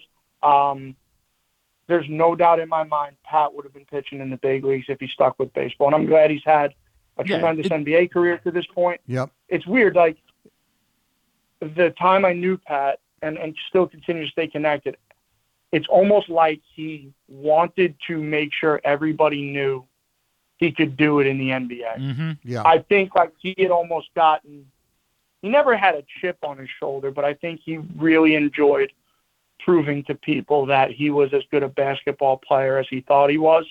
So it gave me an unbelievable amount of satisfaction to see him live that out, because for so much of his existence, people would say, well, he's going to give up basketball at some point. And to see him win an NBA championship and, again, like make a boatload of money. Make a boatload. Yeah, he traded the buses for the minor league baseball and peanut butter and jelly sandwiches for five-star hotels and private jets, but like grounded, does so much in the community. He's still just like the Irish kid from, the suburbs of Boston. His family is unbelievable. To answer your question, I have absolutely no doubt he'd be pitching for the Orioles right now. Wow. Dead he issue. knew how to perform. Like, is that a dead issue? When the lights were on. I'm sorry. Yeah, go ahead. I interrupted you. Go ahead. Oh, no, I was going to say there's those people that when the lights go on, they're at their best, and that's Pat.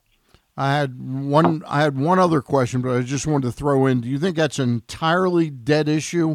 I'm old enough to remember seeing Dave DeBusschere pitch at Memorial Stadium, and Gene Conley I saw pitch. I guess it's a different world today, and the economics are so crazy it couldn't work.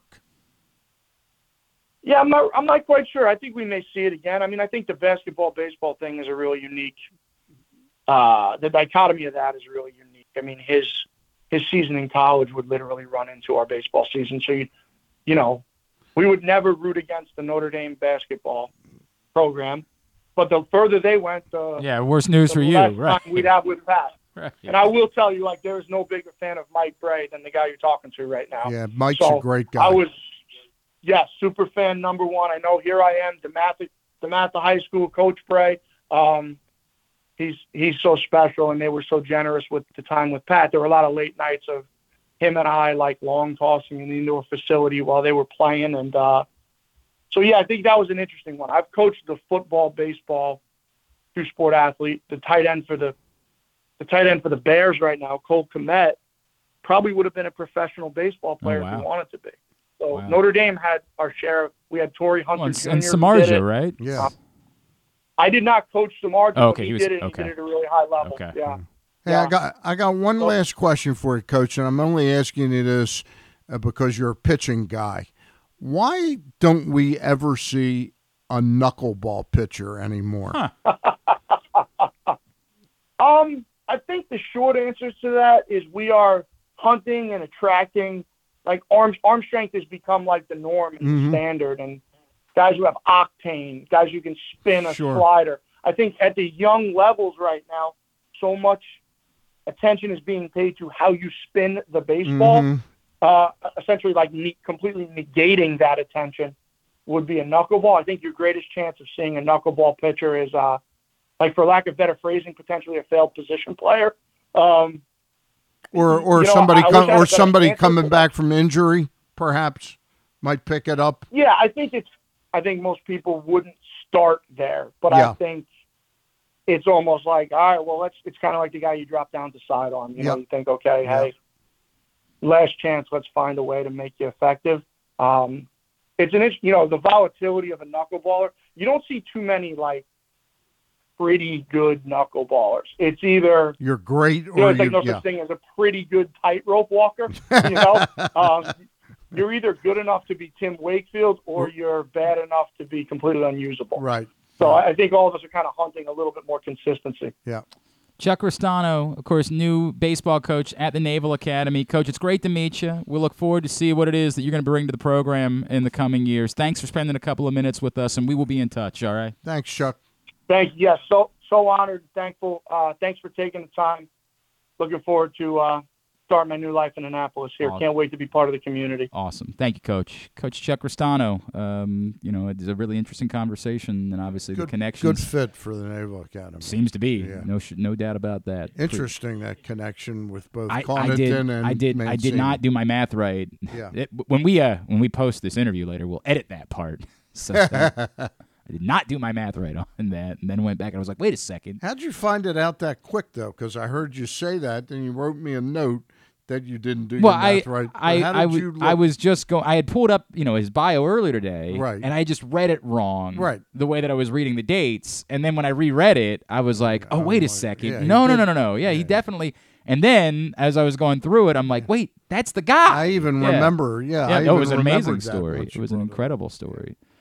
All right, appreciate Coach Ristano taking a few minutes for us here this morning on GCR. Stan the Fan is here. A reminder that this print issue of Press Box is available at your neighborhood Royal Farms, any of the hundreds of locations around town where you find Press Box. You can read it all, PressBoxOnline.com.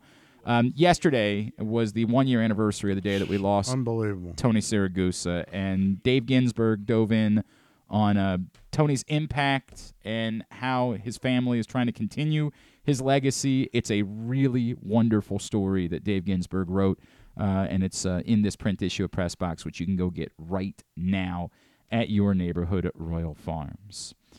It's time for us to make a trip down to Delmarva to chat with a member of the Shorebirds. Our next guest is hitting it pretty well this season, .319, getting on base at a .386 clip.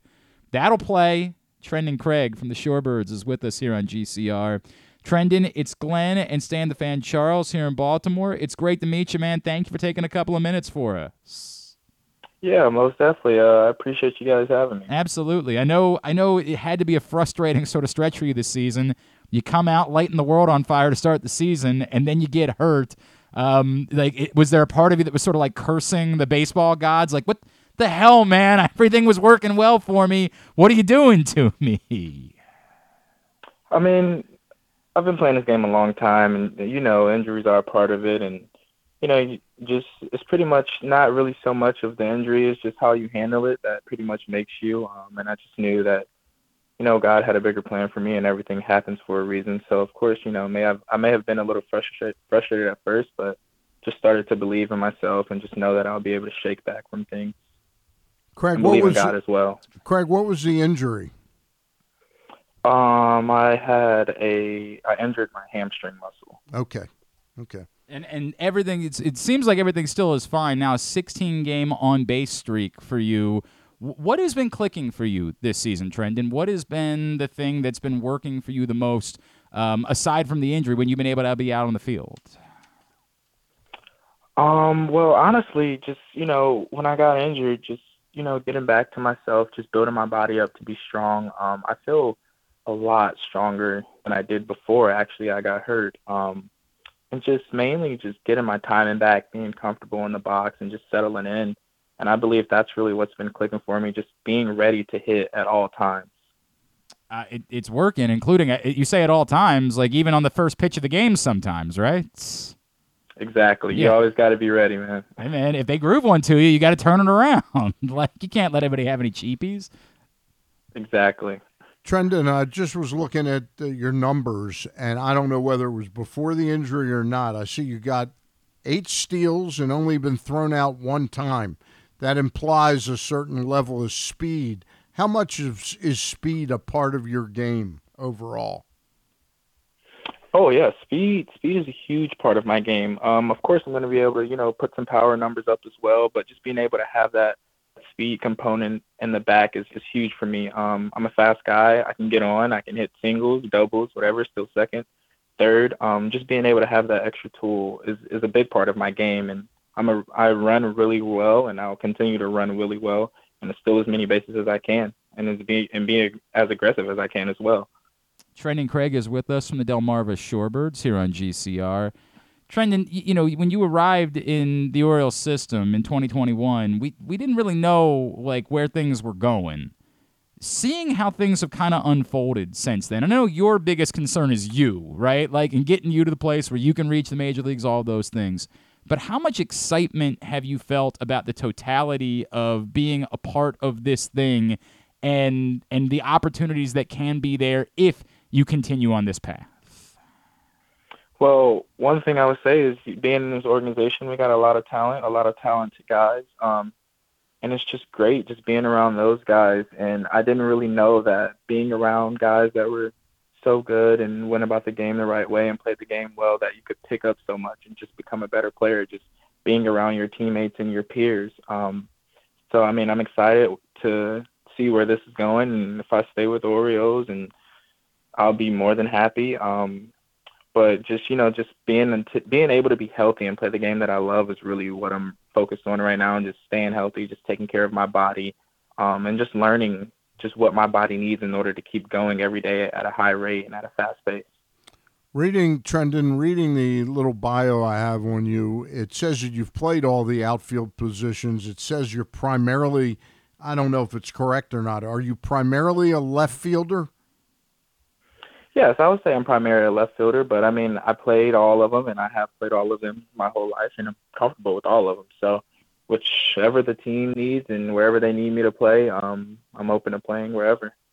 Is there a story behind why left? Is it just where they stuck you out there, and that's sort of what stuck? Is there a story behind how you became kind of primarily a left fielder? No, there isn't really a story. I guess that's just where I stuck well. But yeah, like I said, I'm comfortable playing all of them. I know I can play all of them. So, if you're headed down to the beach this weekend, I would encourage you to stop tonight in Delmarva, because it is Jackson Holiday bobblehead giveaway night in Delmarva.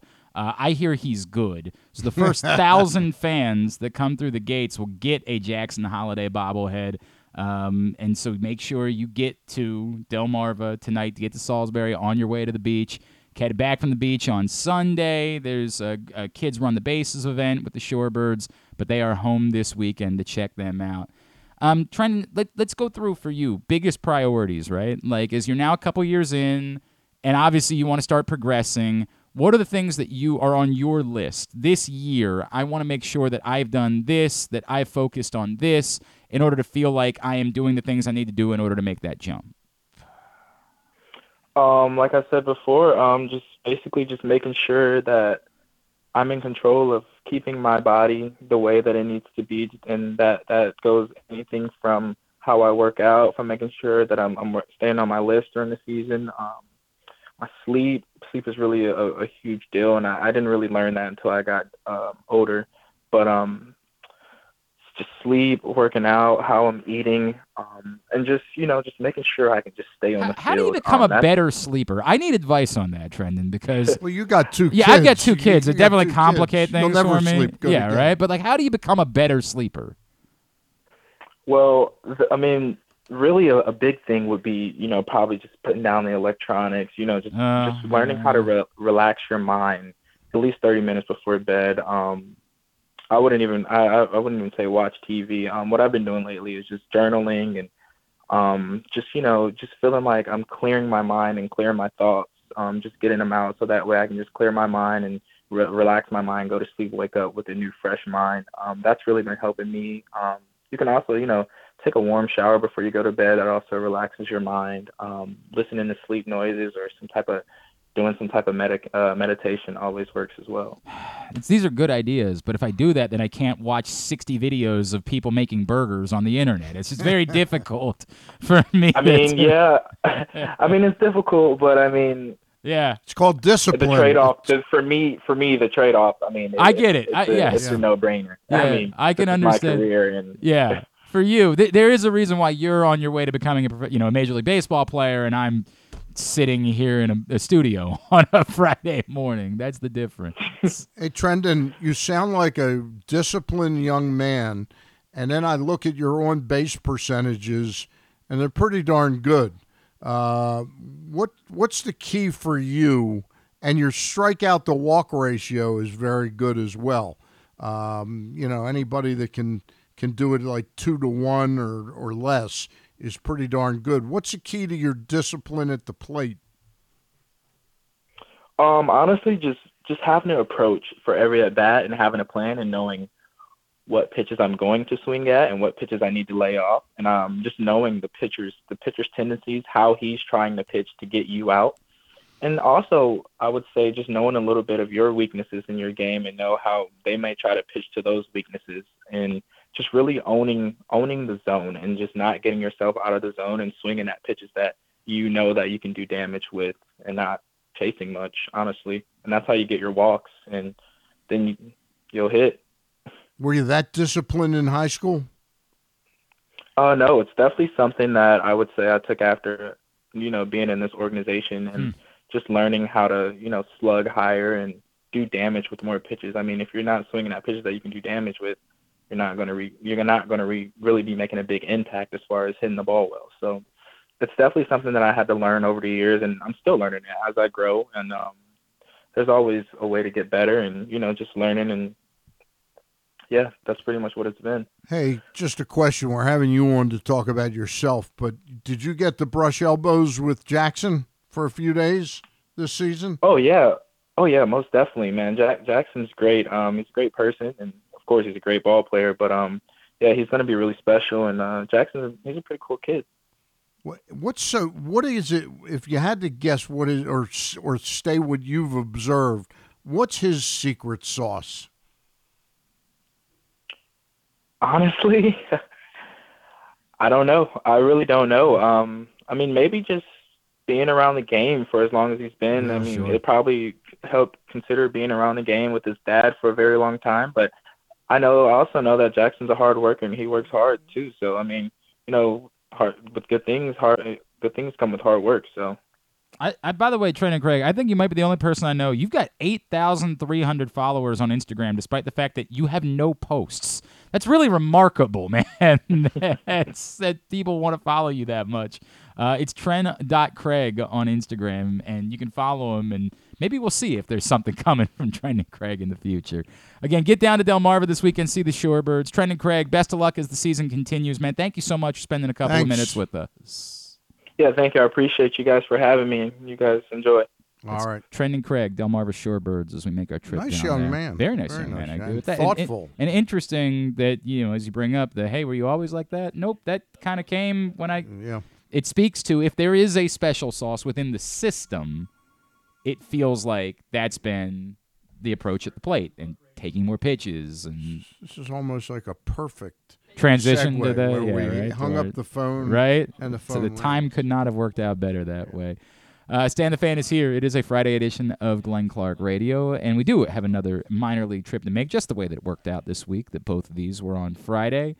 This man's been very busy this week, celebrating the first half title, and trying to squeeze games in between rainouts and having about 1 million Major League players hanging around at the moment. It's been a big week for the Norfolk Tides, and joining us now, the manager of the Tides, he is Buck Britton. He's back with us here on GCR. Buck, it's Glenn. Stan the Fan Charles is in studio with me. Thank you for taking the time. Congratulations on the first half title. No, I appreciate it, guys. Thanks for having me on. Absolutely. Buck, you had to know at the beginning of the year that you had a lot of special baseball players that you're going to be working with. How juiced were you for this season, this level, these guys that you've come along with in this system, and how happy are you that that the team has performed and as these players have performed at the level that the expectations were? Yeah, coming out of spring training, there was no question that we were going to be talented. I think that added a little bit of extra pressure to make sure that we did get these guys to perform. But man, it's been from day one. These guys have come out. They've continued to work. They've continued to get better, play together. They're having so much fun together. They're pulling for each other to succeed, which is really unique at this level. And obviously, the talent and the work they're putting in is translating to the field. And we're having a really good season. Like you said, we won the first half, but these guys aren't done. They're looking to continue this and get opportunities to play in the big leagues. Buck, at the beginning of the season this year, if you had said to me, who's going to be the first pitcher to come up that could make an impact, on the Orioles, I would have probably had Yennier Cano based on his numbers from last year in Minnesota and the little bit I saw him. I would have said, well, that guy's like about my 100th choice. When did you realize you had something special in him? Yeah, I think towards the end of last year, he really started to command the ball a little bit better. I think that was his big issue. I mean, the stuff was never in question. A unique arm angle. It was electric, but it just wasn't consistently in the strike zone. I think he got rid of, at times you would see him throw this breaking ball or even a fastball over the top, and I think he just did away with that this spring training. Mm-hmm. Smart move by the pitching department. And you started to see the command tick up, and I don't know whether it was just consistently throwing from the same arm angle. I think Holtby and them did a tremendous job trying to, syncing up his mechanics, just getting him in the strike zone, and you're seeing that stuff play out live. Like I said, the stuff was always there, but now he's commanding it, and guys are having to make tough decisions at when to swing and when not to swing with the stuff that he's got up there. He is Buck Britton, manager of the Norfolk Tides, and he's with us here on GCR. Buck, obviously, we talk about the talent that you guys have had, the guys that stand out the most, Jordan, Colton, that have been there. I know Colton, of course, was hurt for a little while. What can you say about these guys' preparation, their readiness, their professionalism, that they just continue to perform at such an absurdly high level? Yeah, well, first off, they all pull for each other, and we got a saying here: iron sharpens iron, and they make it a priority that they all show up and put in the same work, not only to make themselves better, to make their buddies better.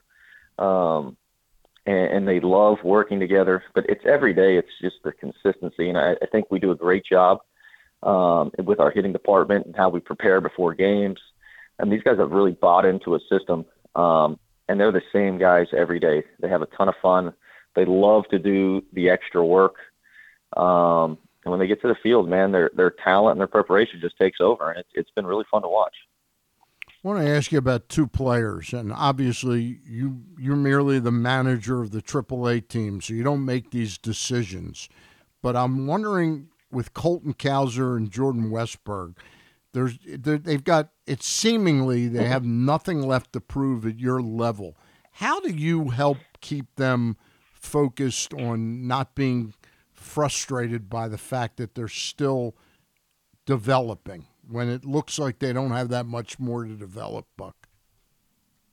Yeah, first off, I think it's a testament to the type of character that those guys have, and really most of the guys on our team.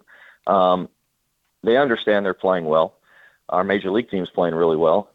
The windows of opportunity are a little tighter than they've been in the last couple of years. And we talk about, it's kind of cliche, but controlling what you can control.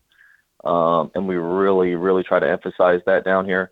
I've gotten to know those guys a ton, so I kind of know which buttons to push at any given time to keep them on the right path. But honestly, it's not that hard, man. The makeup of these guys is incredible. They understand that when they do get their opportunity, they want to be ready, and they want to stay up there, and they want to win up there because their buddies are up there. So I think it's a little self-driven in that aspect. Can you take me through one of the things that we've talked about with a few of these guys this year, Buck, has been versatility and how important that has been throughout the organization. And like Connor Norby talking about running around in the outfield and doing different things to show your ability. As much as you guys are trying to win, has it been a bit of a juggling act with, having guys play different spots and trying to show what they could do to help at the major league level by playing even other positions? Oh, absolutely. But I think more than anything else, it's been fun to watch these guys' athleticism come out. But versatility, like I said, is huge, and it just gives opportunities for, Hyde to mix and match lineups up there, try to get the best matchups. And, Westberg may be the best guy to play third base that night, but you also have Urias, so maybe Westberg can go play the outfield and you get both bats in there. So these guys love it. It's fun. It's fun as a coach because you're coaching guys that are inexperienced at positions, so you really get to do a lot of the groundwork that you would maybe have done at a lower level here in AAA, and get out there and watching them get better. It is really, really fun as a coach. Skip, I wanted to ask you about a guy named Heston Kjerstad. Obviously, draft pick 2020, then had the myocarditis, had some other injury problems. He's been healthy for the last year and a little bit. He's been with you for a couple weeks, got 4 home runs in his first 51 at-bats. What do you see out of him? And is he purely an outfielder for you, or I'd heard that he played a little first base at Delmarva? Yeah, well, the first thing is tremendous bat-to-ball skills and tremendous power to all parts of the field. It's a really impressive skill set in the box. Doesn't matter if you're facing right-handed pitching, left-handed pitching, this guy can hit. He's played the majority of outfield. First base was introduced to him at spring training, and that's something we're continuing to attack here, and you're going to see him a couple days a week over there at first base. Just another guy, versatility. If you can play the corner outfields and get him at first base, something that's going to really benefit our major league club at some point. Right now, I think first base is obviously, because it's a newer position, I think it's something that he's got to continue to work on, and we're trying to attack the foundations of it here to begin with. But this guy's pretty athletic, and I think with continued work, man, that's going to become a viable option for him. The Tides are back home next week, starting on Wednesday night. Lots of great events next week, including a Negro League tribute night next Friday night, as they'll celebrate and play as the Norfolk Red Stockings. But all sorts of cool events as they're home starting next Wednesday night, taking you through the 4th of July weekend in Norfolk. Buck Britton with us here on GCR. Buck, it's funny because we're talking about, guys not getting frustrated. I wonder what your conversations were like with Grayson when he got back down there. And, that's a difficult thing for someone who has been so well thought of, and I can understand why somebody might be disappointed by it. But we've seen some really good starts. What were the priorities for you when he got back down there, and how did you handle those conversations with him about not being too disappointed by being back down at AAA? Yeah, I think I gave Grayson a little bit of space, a couple of days when he came down, because I understood that there was going to be some disappointment. But if you guys know Grayson, he's not going to let little adversity stop him from getting back to where he wants to be. He's gotten a taste. He knows what it looks like up there. He knows that he can compete up there. But it's just about being consistent with his weapons in the strike zone. I think the command of the fastball was a huge priority coming down here. But just being consistent with balls in the strike zone, and not only in the strike zone, but be able to locate them within the strike zone. Major league hitters are very, very unique, man, where it doesn't matter how hard you throw, how nasty your breaking ball is. If it lands over the middle of the plate, they're going to get a good swing off and they're going to hit it. So it's just going from, if you will, I guess, controlling the strike zone to really commanding his pitches within the strike zone. And this guy's a fierce competitor, man, and he's another guy that's self-driven. He's been great down here. His attitude's been great, and I'm really looking forward to him getting back up there and getting back on track. Buck, was the third time through the lineup a thing that they wanted him to work on with you? Was there a conversation like, hey, we'd like to see him have that? Or I know it's always so tricky because you also don't want to push it with pitches and innings and things like that. Yeah, there hasn't been much of a conversation about how many times to face. We're on pitch counts and certain things. So yeah, not really so much with how many times through the lineup he faces. Buck, I wanted to ask you about two left-handed pitchers. What you see out of Cole Irvin when he pitched for you, and are you surprised that he's struggling a bit at the big league level? Yeah, Cole pitched well down here. He had great command down here. Mm-hmm. I think, in the big leagues, if you don't have overpowering stuff, man, the second you make mistakes, they just seem to jump all over you. Yeah. Whereas, in AAA, you get to the bottom half of lineups, and you can outstuff guys. You can execute a pitch and get a quick out. We're up there; it's just relentless. Yeah. I do think he's got a ton of ability. Obviously, he's got a track record of pitching well, and I know we're hoping that he's a guy that can kind of get back into form to help that rotation. But when he was here, another great guy, and he really was executing pitches. And I think it's just trying to find that same mentality up there. And he's a pretty humble guy too. I mean, he went down there and went about going about his business rather than grumbling that he got sent down, didn't he? Oh, tremendous character. Yeah. And he was really good for the younger guys, helping them. Having conversations with him. No, he was tremendous down here in that aspect. Other left-handed pitcher I wanted to ask you about was somebody that was pretty popular here for a number of years. Your brother Zach. What's the latest on him? And do you think he's going to get another opportunity?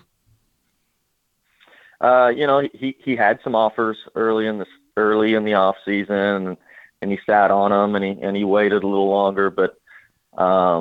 I don't want to speak for him, but I think he's really enjoying being a dad at home. He's watching his kid play baseball. I get videos all the time of his kid acting like a big leaguer out there at this, the 8U games. He's in a really good place, man. He had a heck of a run, a good career, and I think he's really enjoying being dad at home right now. Now, let's just flush it out, though. You're going to be playing in a championship series later this season, right? Like, any chance the Orioles probably might have called a guy or two up by then, right? Like, you might. Yeah. Is there maybe a phone call that you make, like, hey, man, could you help me out a little bit, get us over the hump, and win in a championship? Yeah, I'd make sure he's bringing his gloves with him whenever he goes on vacation somewhere to play catch. Keep that arm fresh. Touche. Make that work. Buck Britton, I don't know what else there is to say other than obviously your team's been an awful lot of fun. We've been enjoying when they've been on MILB.TV. We found ourselves watching games up here. I know it's probably been great for you having Cedric down there this week and hanging out. I guess we just keep saying keep kicking ass, right? Like that's all we can say at this point. Keep doing it, man. Congratulations on a first half title. Thank you for spending the time with us this morning. No, I appreciate you guys, man, and we're looking forward to having a big second half as well. No doubt. Thanks, you, Buck. Appreciate it. Buck Britton, manager of the Norfolk Tides. We could have just left it at thanks, Buck, and people would have thought that just tuned in. No, we just had Buck Showalter on. That might have not have been as pleasant a conversation at this point, unfortunately. Yeah, I think Buck Britton's having a much better year than Buck. No doubt about that. Could you imagine, by the way, like all of a sudden the Orioles put out a press release? We've signed Zach Britton to and he's reporting to a minor league contract, right? Could you imagine that in September? You may have just given Mike Elias an idea. Yeah, right. Let him hang out there in September for the championship series, then he can be here in October to help out the bullpen in the playoffs. I like it. We don't even need a finder's fee for it. We'll just know that it was our idea to begin with. Thank you to Buck Britton for taking the time for us. All right, when we come back in, we will get a tidbit, we'll get tubular, and then we'll wrap up the show by chatting with Roman Hemby, Maryland running back, as he's got a big event coming up tomorrow in Joppatown. So that's all on the way. Stay on the fan here for a Friday edition of GCR.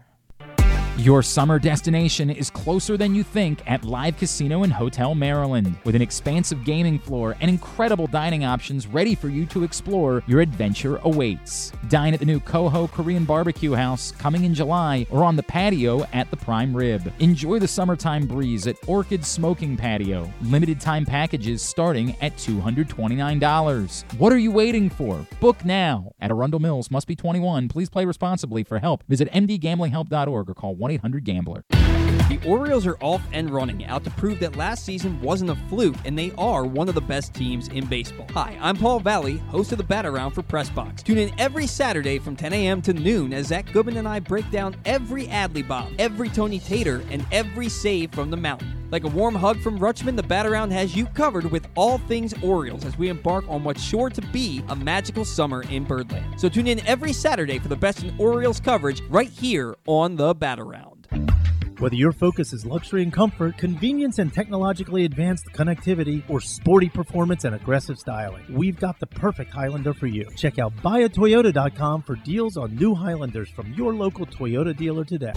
Costas Inn has been serving up delicious steamed crabs for over 50 years. Lately, the crabs you want to eat when the weather warms up have gotten harder and harder to get. So get your crab eating game plan in place. Make sure to stick this number on your fridge, 410-477-1975. Call ahead and reserve the size crabs you want. You may be able to walk in, but you may also be disappointed at the size or maybe even get shut out altogether. So call ahead, have a plan, and then arrive on your crab eating vacation. Costas also has delicious crab soup and crab cakes. The Costas Inn at 4100 North Point Boulevard. For more than 50 years, they've been satisfying crab lovers in and around Baltimore.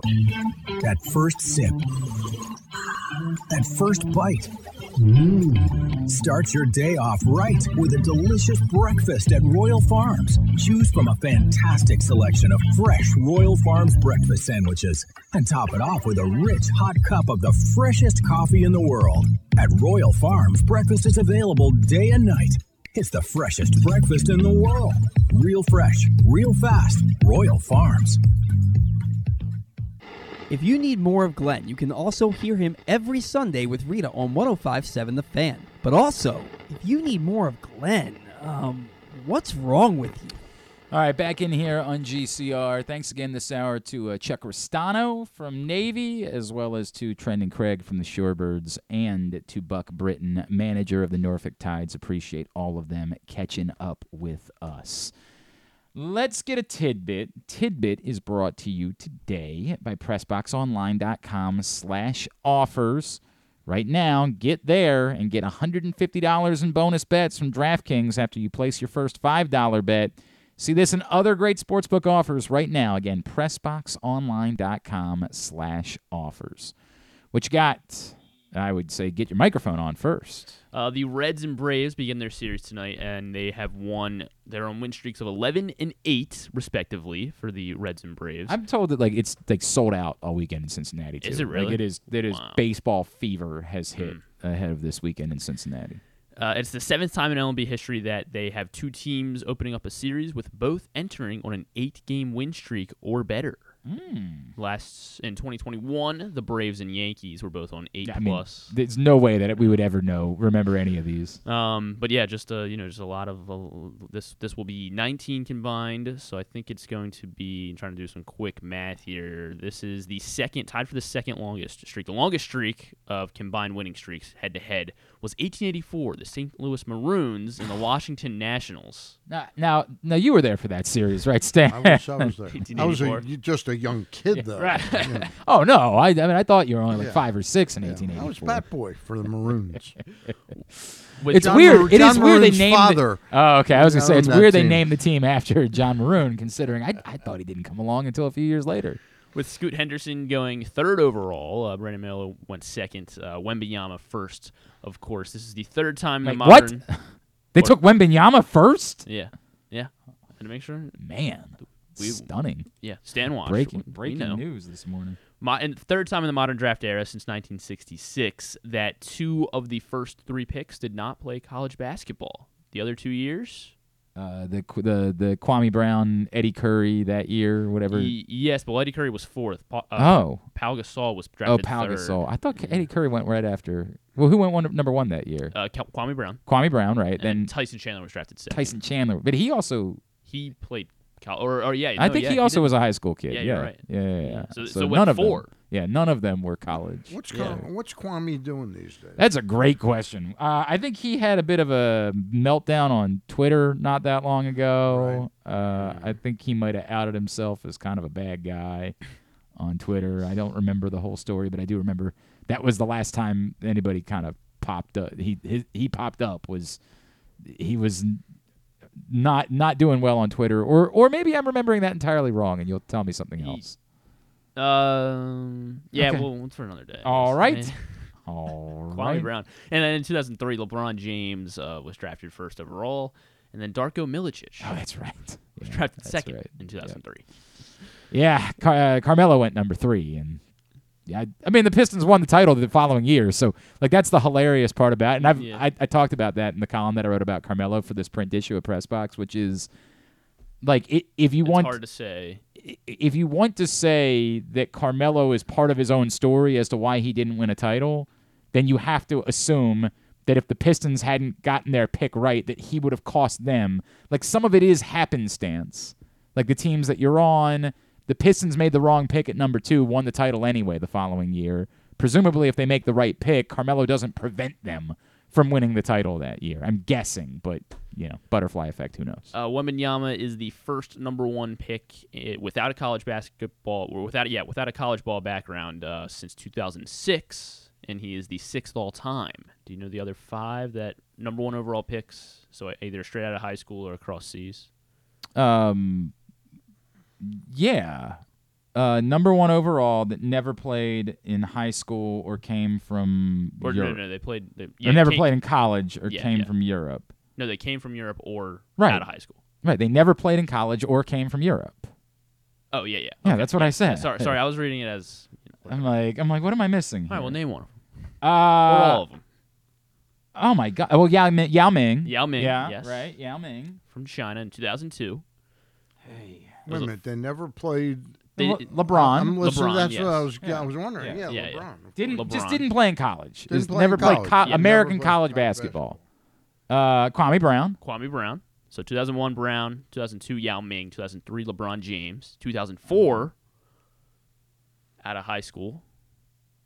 2004 out of high school.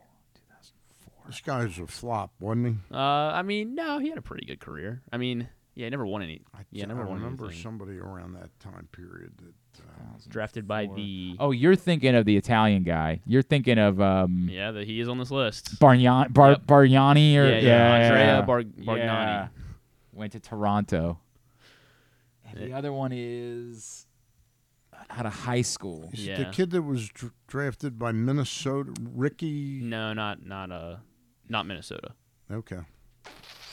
The Orlando Basketball Club. Orlando. And was an okay player? Yeah, I mean, he was a pretty good player. He had a good career. But he didn't win. Known for his dunk contest antics, I guess. Known for his dunk. Oh, Dwight Howard's a Hall of Famer. Yeah.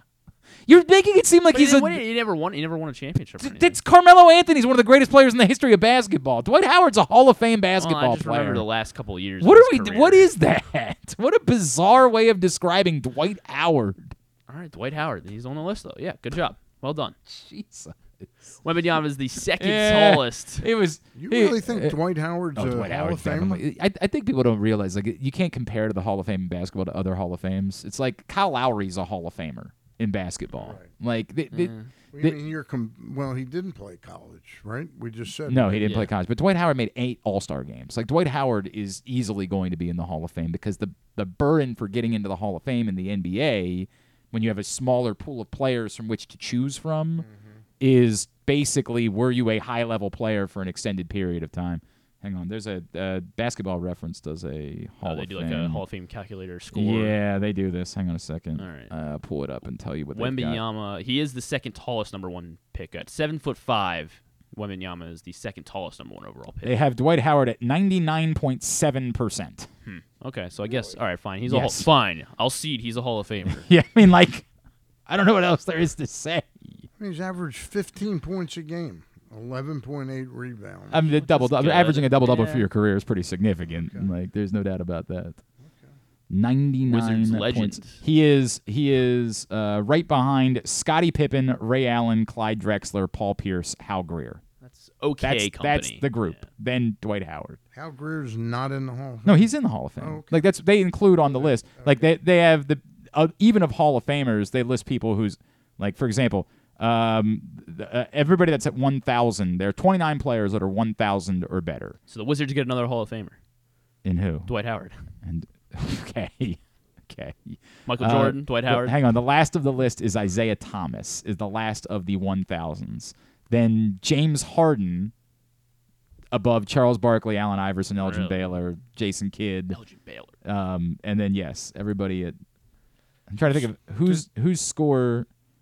I'm trying to think of who is the score that's not... So Vince Carter is not in yet, but will get in, and he's at 94.5%. So Howard's a higher percentage than Vince Carter.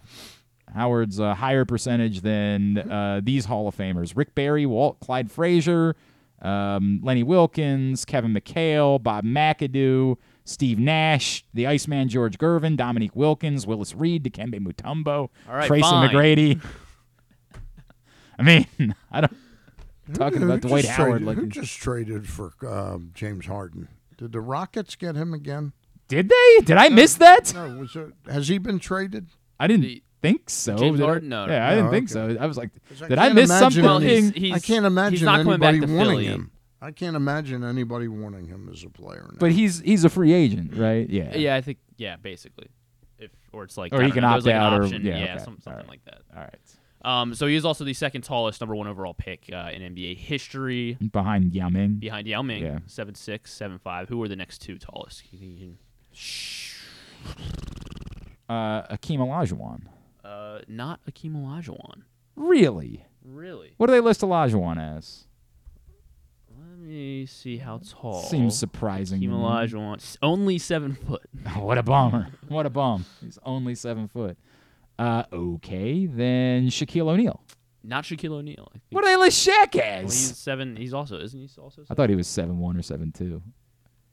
The next two guys are 7'2" and 7'4". So they have to be at least 7'2". 7'2" and 7'4". Yeah, Shaq's only 7'1". God, if Shaq can't make this list. The first overall pick in 1983. First overall pick in 1983. That wouldn't be Patrick Ewing. It was not Patrick Ewing. But he was number 1 overall pick, and he's also not on this list? No, he is not. 1983. That's not worthy, is it? Not worthy. So then it's Ralph Sampson, right? Ralph Sampson, okay, 7'4", and it's 7'2", the legendary Laker. Kareem Abdul-Jabbar. Lou Alcindor, as he was known, I guess, when he was drafted. But yes, Kareem Abdul-Jabbar, 7'2". All right. So your top 4 very good. Tallest number 1 overall picks. Very good. Good company, I guess, for women. I still can't believe how we're describing Dwight Howard. Like he's some bum. Like, the last he was okay. Few years of his career were ugly. That's fine. So is Michael Jordan in Washington. God. What are you talking about? That was the height of Wizards basketball in the West. That is the sad part. Tubular is brought to you by your local Toyota dealer, buyatoyota.com. The Toyota Tacoma comes in a range of models and trim lines, so you can choose the perfect Tacoma to reflect your unique personality and driving habits. Check out buyatoyota.com for deals on new Tacomas from your local Toyota dealer today. Ewing was 7 foot, by the way. Okay. Orioles Mariners this weekend in Baltimore tonight. Weather pending. 7 o'clock, Logan Gilbert and Kyle Gibson on Masson. Tomorrow, 4 o'clock. Why is tomorrow's a 4 o'clock game? There's not a concert afterwards tomorrow, is there? They're doing not that I know. Is it the giveaways? Does that affect it at all? Maybe.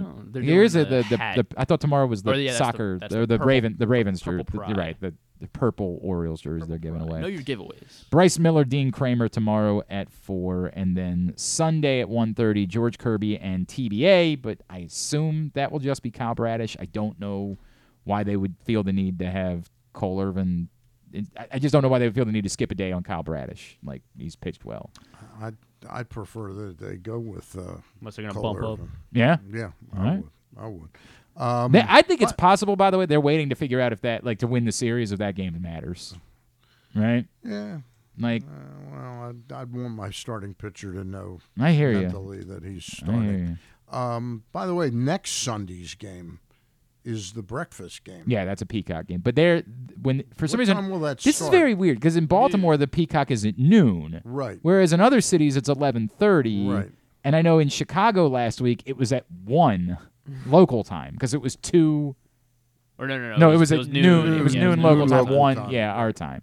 So but then in Atlanta it was 11:30. Yeah, I don't know if it's like an ordinance in certain cities where like you're not allowed to have an event before noon, so like you have to do it at noon. It would be like maybe the old blue law. Kinda. Yeah. But I do like the point of this was like let's start at 11:30, so we've got 2 hours of exclusivity before anybody else starts a game. That this is the only game you can watch. It is weird the way they that got is. a little brushback from players. The Players Association. I wouldn't blame them if that was the case. A couple other highlights this weekend. The Gold Cup does get underway tomorrow night. Fox Sports 1. They're saying 9:30, but I'm told it's actually 10 o'clock, USA and Jamaica. The World Lacrosse Championships do continue out in San Diego tonight. USA Australia at 10. Tomorrow USA Haudenosaunee at 10. And on Sunday, USA England at 7. All those games on ESPN+. The College World Series final starts tomorrow night. Game 1 between LSU and Florida is on ESPN at 7. Game 2 will be on Sunday afternoon, 3 o'clock, and then if necessary, there'll be a Game 3 on Monday night. I guess Paul Skeens would be available on Monday. I mean, he threw a lot of pitches last night. I get it. They'll probably make him available for Monday, but I think he threw like damn near 120 pitches last night, and so that's a tough. Yeah. I'm sure. Who has the number 2 pick? Because Cruz is going to go number 1, right? Are the Nats number 2? Who is the number 2 pick in the draft? Whoever it is, I imagine they're sitting there rooting for the series to end in 2 games. Like, let's not have him throw again. Let's just go ahead and be done with this. Or the Nats or the Pirates are 1, Nats are 2. Nats are 2, okay. And I think the concept is the Pirates are expected to take Dylan Cruz. I think so. And then Skeens is expected to be number 2 after that. Where are the Orioles drafting? 17. 17? Yep. Matt Shaw could be in play for them. The Maryland shorts. I get it. Like nobody thinks they should take another infield bat, but that's what they like to take. So good at it. Yeah, I don't know. All right. Everything else, go to glennclarkradio.com. Anything non-sports wise that stands out? We got your movie. This movie is about Glenn Clark. It's called I'm a Virgo. Ah, that's true. I am a Virgo. You're right about that. It's on Prime Video. It's a Boots Riley joint. He's the one who did Sorry to Bother You. Oh, okay. I remember. Yeah. I so it's like kind of a weird, really weird. Yeah. Funny concept. So it's a 13-foot tall man kind of like escapes from his, I don't know, he was just kind of being secluded from society, and now he just goes out and lives life. Dwight Howard starring? Yeah. But yeah, he's 13 feet tall. It looks kind of funny actually, and I'm not sure where he's gonna go with it because Bruce Riley always does funky twists. Otherwise, not a whole lot. A couple movies on Netflix, like a rom-com, and then a Gabrielle Union movie on Netflix as well. So nothing. Yeah, nothing. Is what you're trying to say. Nothing. That is what I'm trying to watch say. The Bear if you need something to watch. The Idol, Sunday night on HBO. Oh, Gemstones. Righteous Gemstones, of course, continues. Episode 3 on HBO, and then Walking Dead, Dead City. Not for me. Not for me. Stan the Fan. Monday, of course, you, Luke, Ross. Yep. 6 o'clock? I'm not 100% sure of the time because the Orioles are playing the Reds that night at 7. Mm-hmm. I might want to do it Go to like the game. At 4:30 or something like that. And so that's a possibility. And then Thursday, I'll be interviewing Jay Cornegay of Superbook.com. Looking forward to that. That'll be next Thursday as well. And, of course, Power Rankings at PressBoxOnline.com. A lot of changes. I mean, Cincinnati moved up last week from 23 to 16.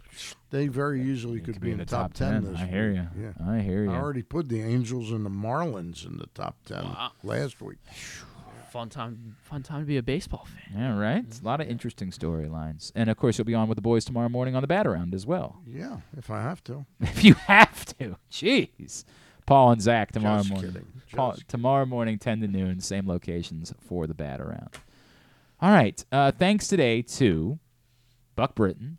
Thanks to Trendon Craig. Thanks to Navy baseball coach Chuck Ristano and to Roman Hemby, who you're about to hear from. We'll get it all up in the greatest hits section of the Oh, my God, it's so good. tab at glennclarkradio.com. We'll be back on Monday with Stuff and Things. I'll be on with Rita on Sunday on 105.7 The Fan. Sherry Burris from NFL Network will join us. We're on 1 to 4 on Sunday. Thanks, everybody at PressBox. All of our great partners and sponsors, including Live Casino and Hotel Maryland, Glory Days Grill, Royal Farms, Costas Inn, All-American Lacrosse, the Baltimore Orioles, Birdland Sports, your local Toyota dealer, and buyatoyota.com. At Stan the Fan on Twitter for him. Yes. Yeah. Did we mention the London series? That is correct. Tomorrow afternoon on Fox, and then Sunday morning. That might be the reason why. Well, no, because it is a Sunday morning game on ESPN. It's a 10 a.m. game for Cardinals-Cubs this week on ESPN. Okay, Cardinals-Cubs in London. I think the trade-off is there is no Peacock game this week because of that. So will the King be there? That's a good question. I genuinely don't know the answer to that question. But Cubs and Cardinals, the Cardinals stink, man. Jeez. But yes, those two games in London. Yeah, they do. I did watch the video of like the time lapse of them turning the soccer. I think I don't remember who stadium. Wolverhampton maybe. Whoever stadium it is, they turned into a baseball stadium, and I did watch that time lapse video this week. At Stan the Fan for him. At Griffin_Bass for him. We are at Glenn Clark Radio, Twitter, Instagram, and TikTok. Have a great weekend. Go Birds. Duke sucks. Now we wrap up the week. The conversation we had to have a little bit earlier on Roman Hemby, Maryland running back, right here on GCR. Welcome back to the program. Someone who was outstanding last season for Maryland football, just about 1,000 yards. He is a John Carroll alum, a Harford County native, and now he is giving back to his community as tomorrow he is hosting a football camp, the Roman Hemby Youth Football Camp for ages 9 to 14 in Joppatown. He is the aforementioned Roman Hemby, and he's with us here on the program. Roman, it's Glenn. It's great to have you back, man. Thank you for taking a couple of minutes for us. It's great to be back. Thanks for having me on. Absolutely, dude.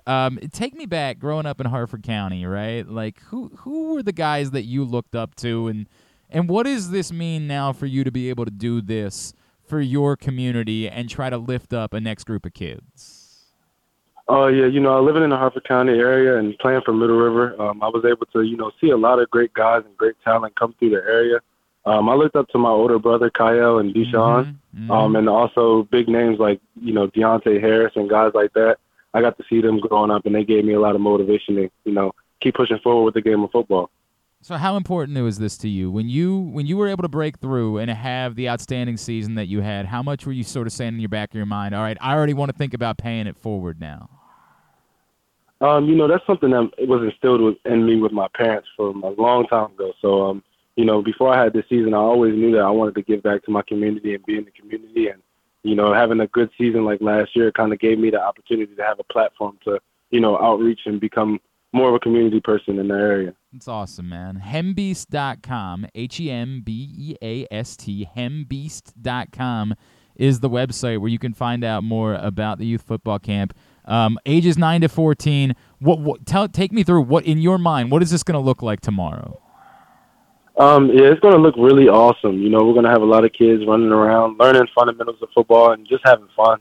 We got a lot of things planned for them outside of football. We got things people that are talking about, classroom etiquette and things like that, and just how to be a positive role model in the community. And then, when we get to the football aspect, we'll have a lot of great coaches out there, teaching some good drills and fundamentals that they can implement into their game right away. And, we got moon bounces and DJs playing music. We got food trucks and everything like that. Awesome. So it'll be a great event. That's a great day. Everything starts at 9 a.m., and I saw you got some of your teammates are coming up to help you out with it. Yeah, I have my trainer from back home. He's actually, being the one behind the scenes orchestrating a lot. And I have some of my teammates that'll be familiar faces popping around to help the kids with, little bits and things here and there as well. That's awesome, man. It's such a cool thing for you to do, Roman. I really applaud you for that and taking care of your people. That's a very big deal. Roman, we talked about it. What a season it was for the team, for you. Can you put into words with this, all the work that you did to get the opportunity to show to everyone what you're capable of being? What did last season mean to you? Oh, yeah. Last season meant a lot to me. Outside of what I put on the field Saturday, I gained a lot of trust from my teammates, and that's a big thing for me. We have a really close-knit football team here at the University of Maryland, and, we trust our guys, and I feel like I gained a lot of people's trust, a lot of the fan base's trust as well. So outside of my play on the field, I was able to become more comfortable in the game, and I was able to learn the offense, and it helped me transition to Saturdays. And I'm really excited to, keep building on it for this upcoming season. No doubt about it. I want to get to that, but some huge games in there. What do you think most changed about? Was it just an opportunity thing? Like we sort of saw it in the bowl game the year before. Was it just an opportunity thing, or did you feel like your game changed at all from year in to year out allow you to have such an incredible breakout season? I feel like it was more opportunity. It allowed me to, see how things translated into the college gameplay. But I will also say that it was the coaching and the guys being around me. I was able to practice really hard, and those bowl prep practices before the Pinstripe Bowl was helping me to become more comfortable in my play style. And I feel like attacking every workout with a positive mindset and going through the times of the year with a chip on my shoulder almost, it helped me to translate on Saturdays this past season. Roman Hemby is with us here on GCR. Again, he is hosting a football camp tomorrow in Joppatown. Hembeast.com is the website. Roman, what you guys did, not just getting back to a bowl game for a second straight year, but beating another really good team. It was essentially a road game, a ranked team, the way that you guys handled your business. How much did you feel like that made a statement about what Maryland football is, and as you guys build now towards what you want to be in this upcoming season? Oh, yeah. I feel like it was definitely a statement win for us. We had the belief from the beginning, but I feel like it's just more of one of those things where we're getting everybody else on board.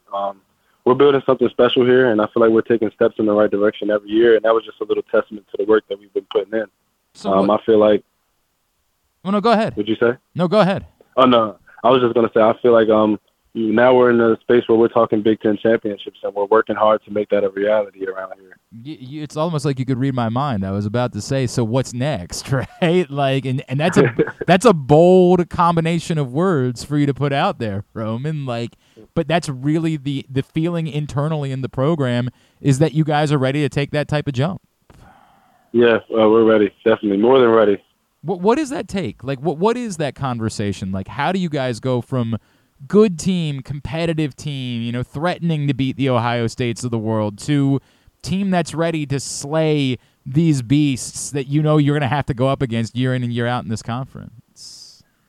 I think it's just going to be, if you watch the games last year, there's a couple plays in every game that kind of determine the game, and we want to become a team where we battle adversity really well and we come out on the right side of those things. So there's not really much else that we have to do. I feel like we're right there, and it's just, Coach Locks always talks about this is the hardest step we're ever going to take.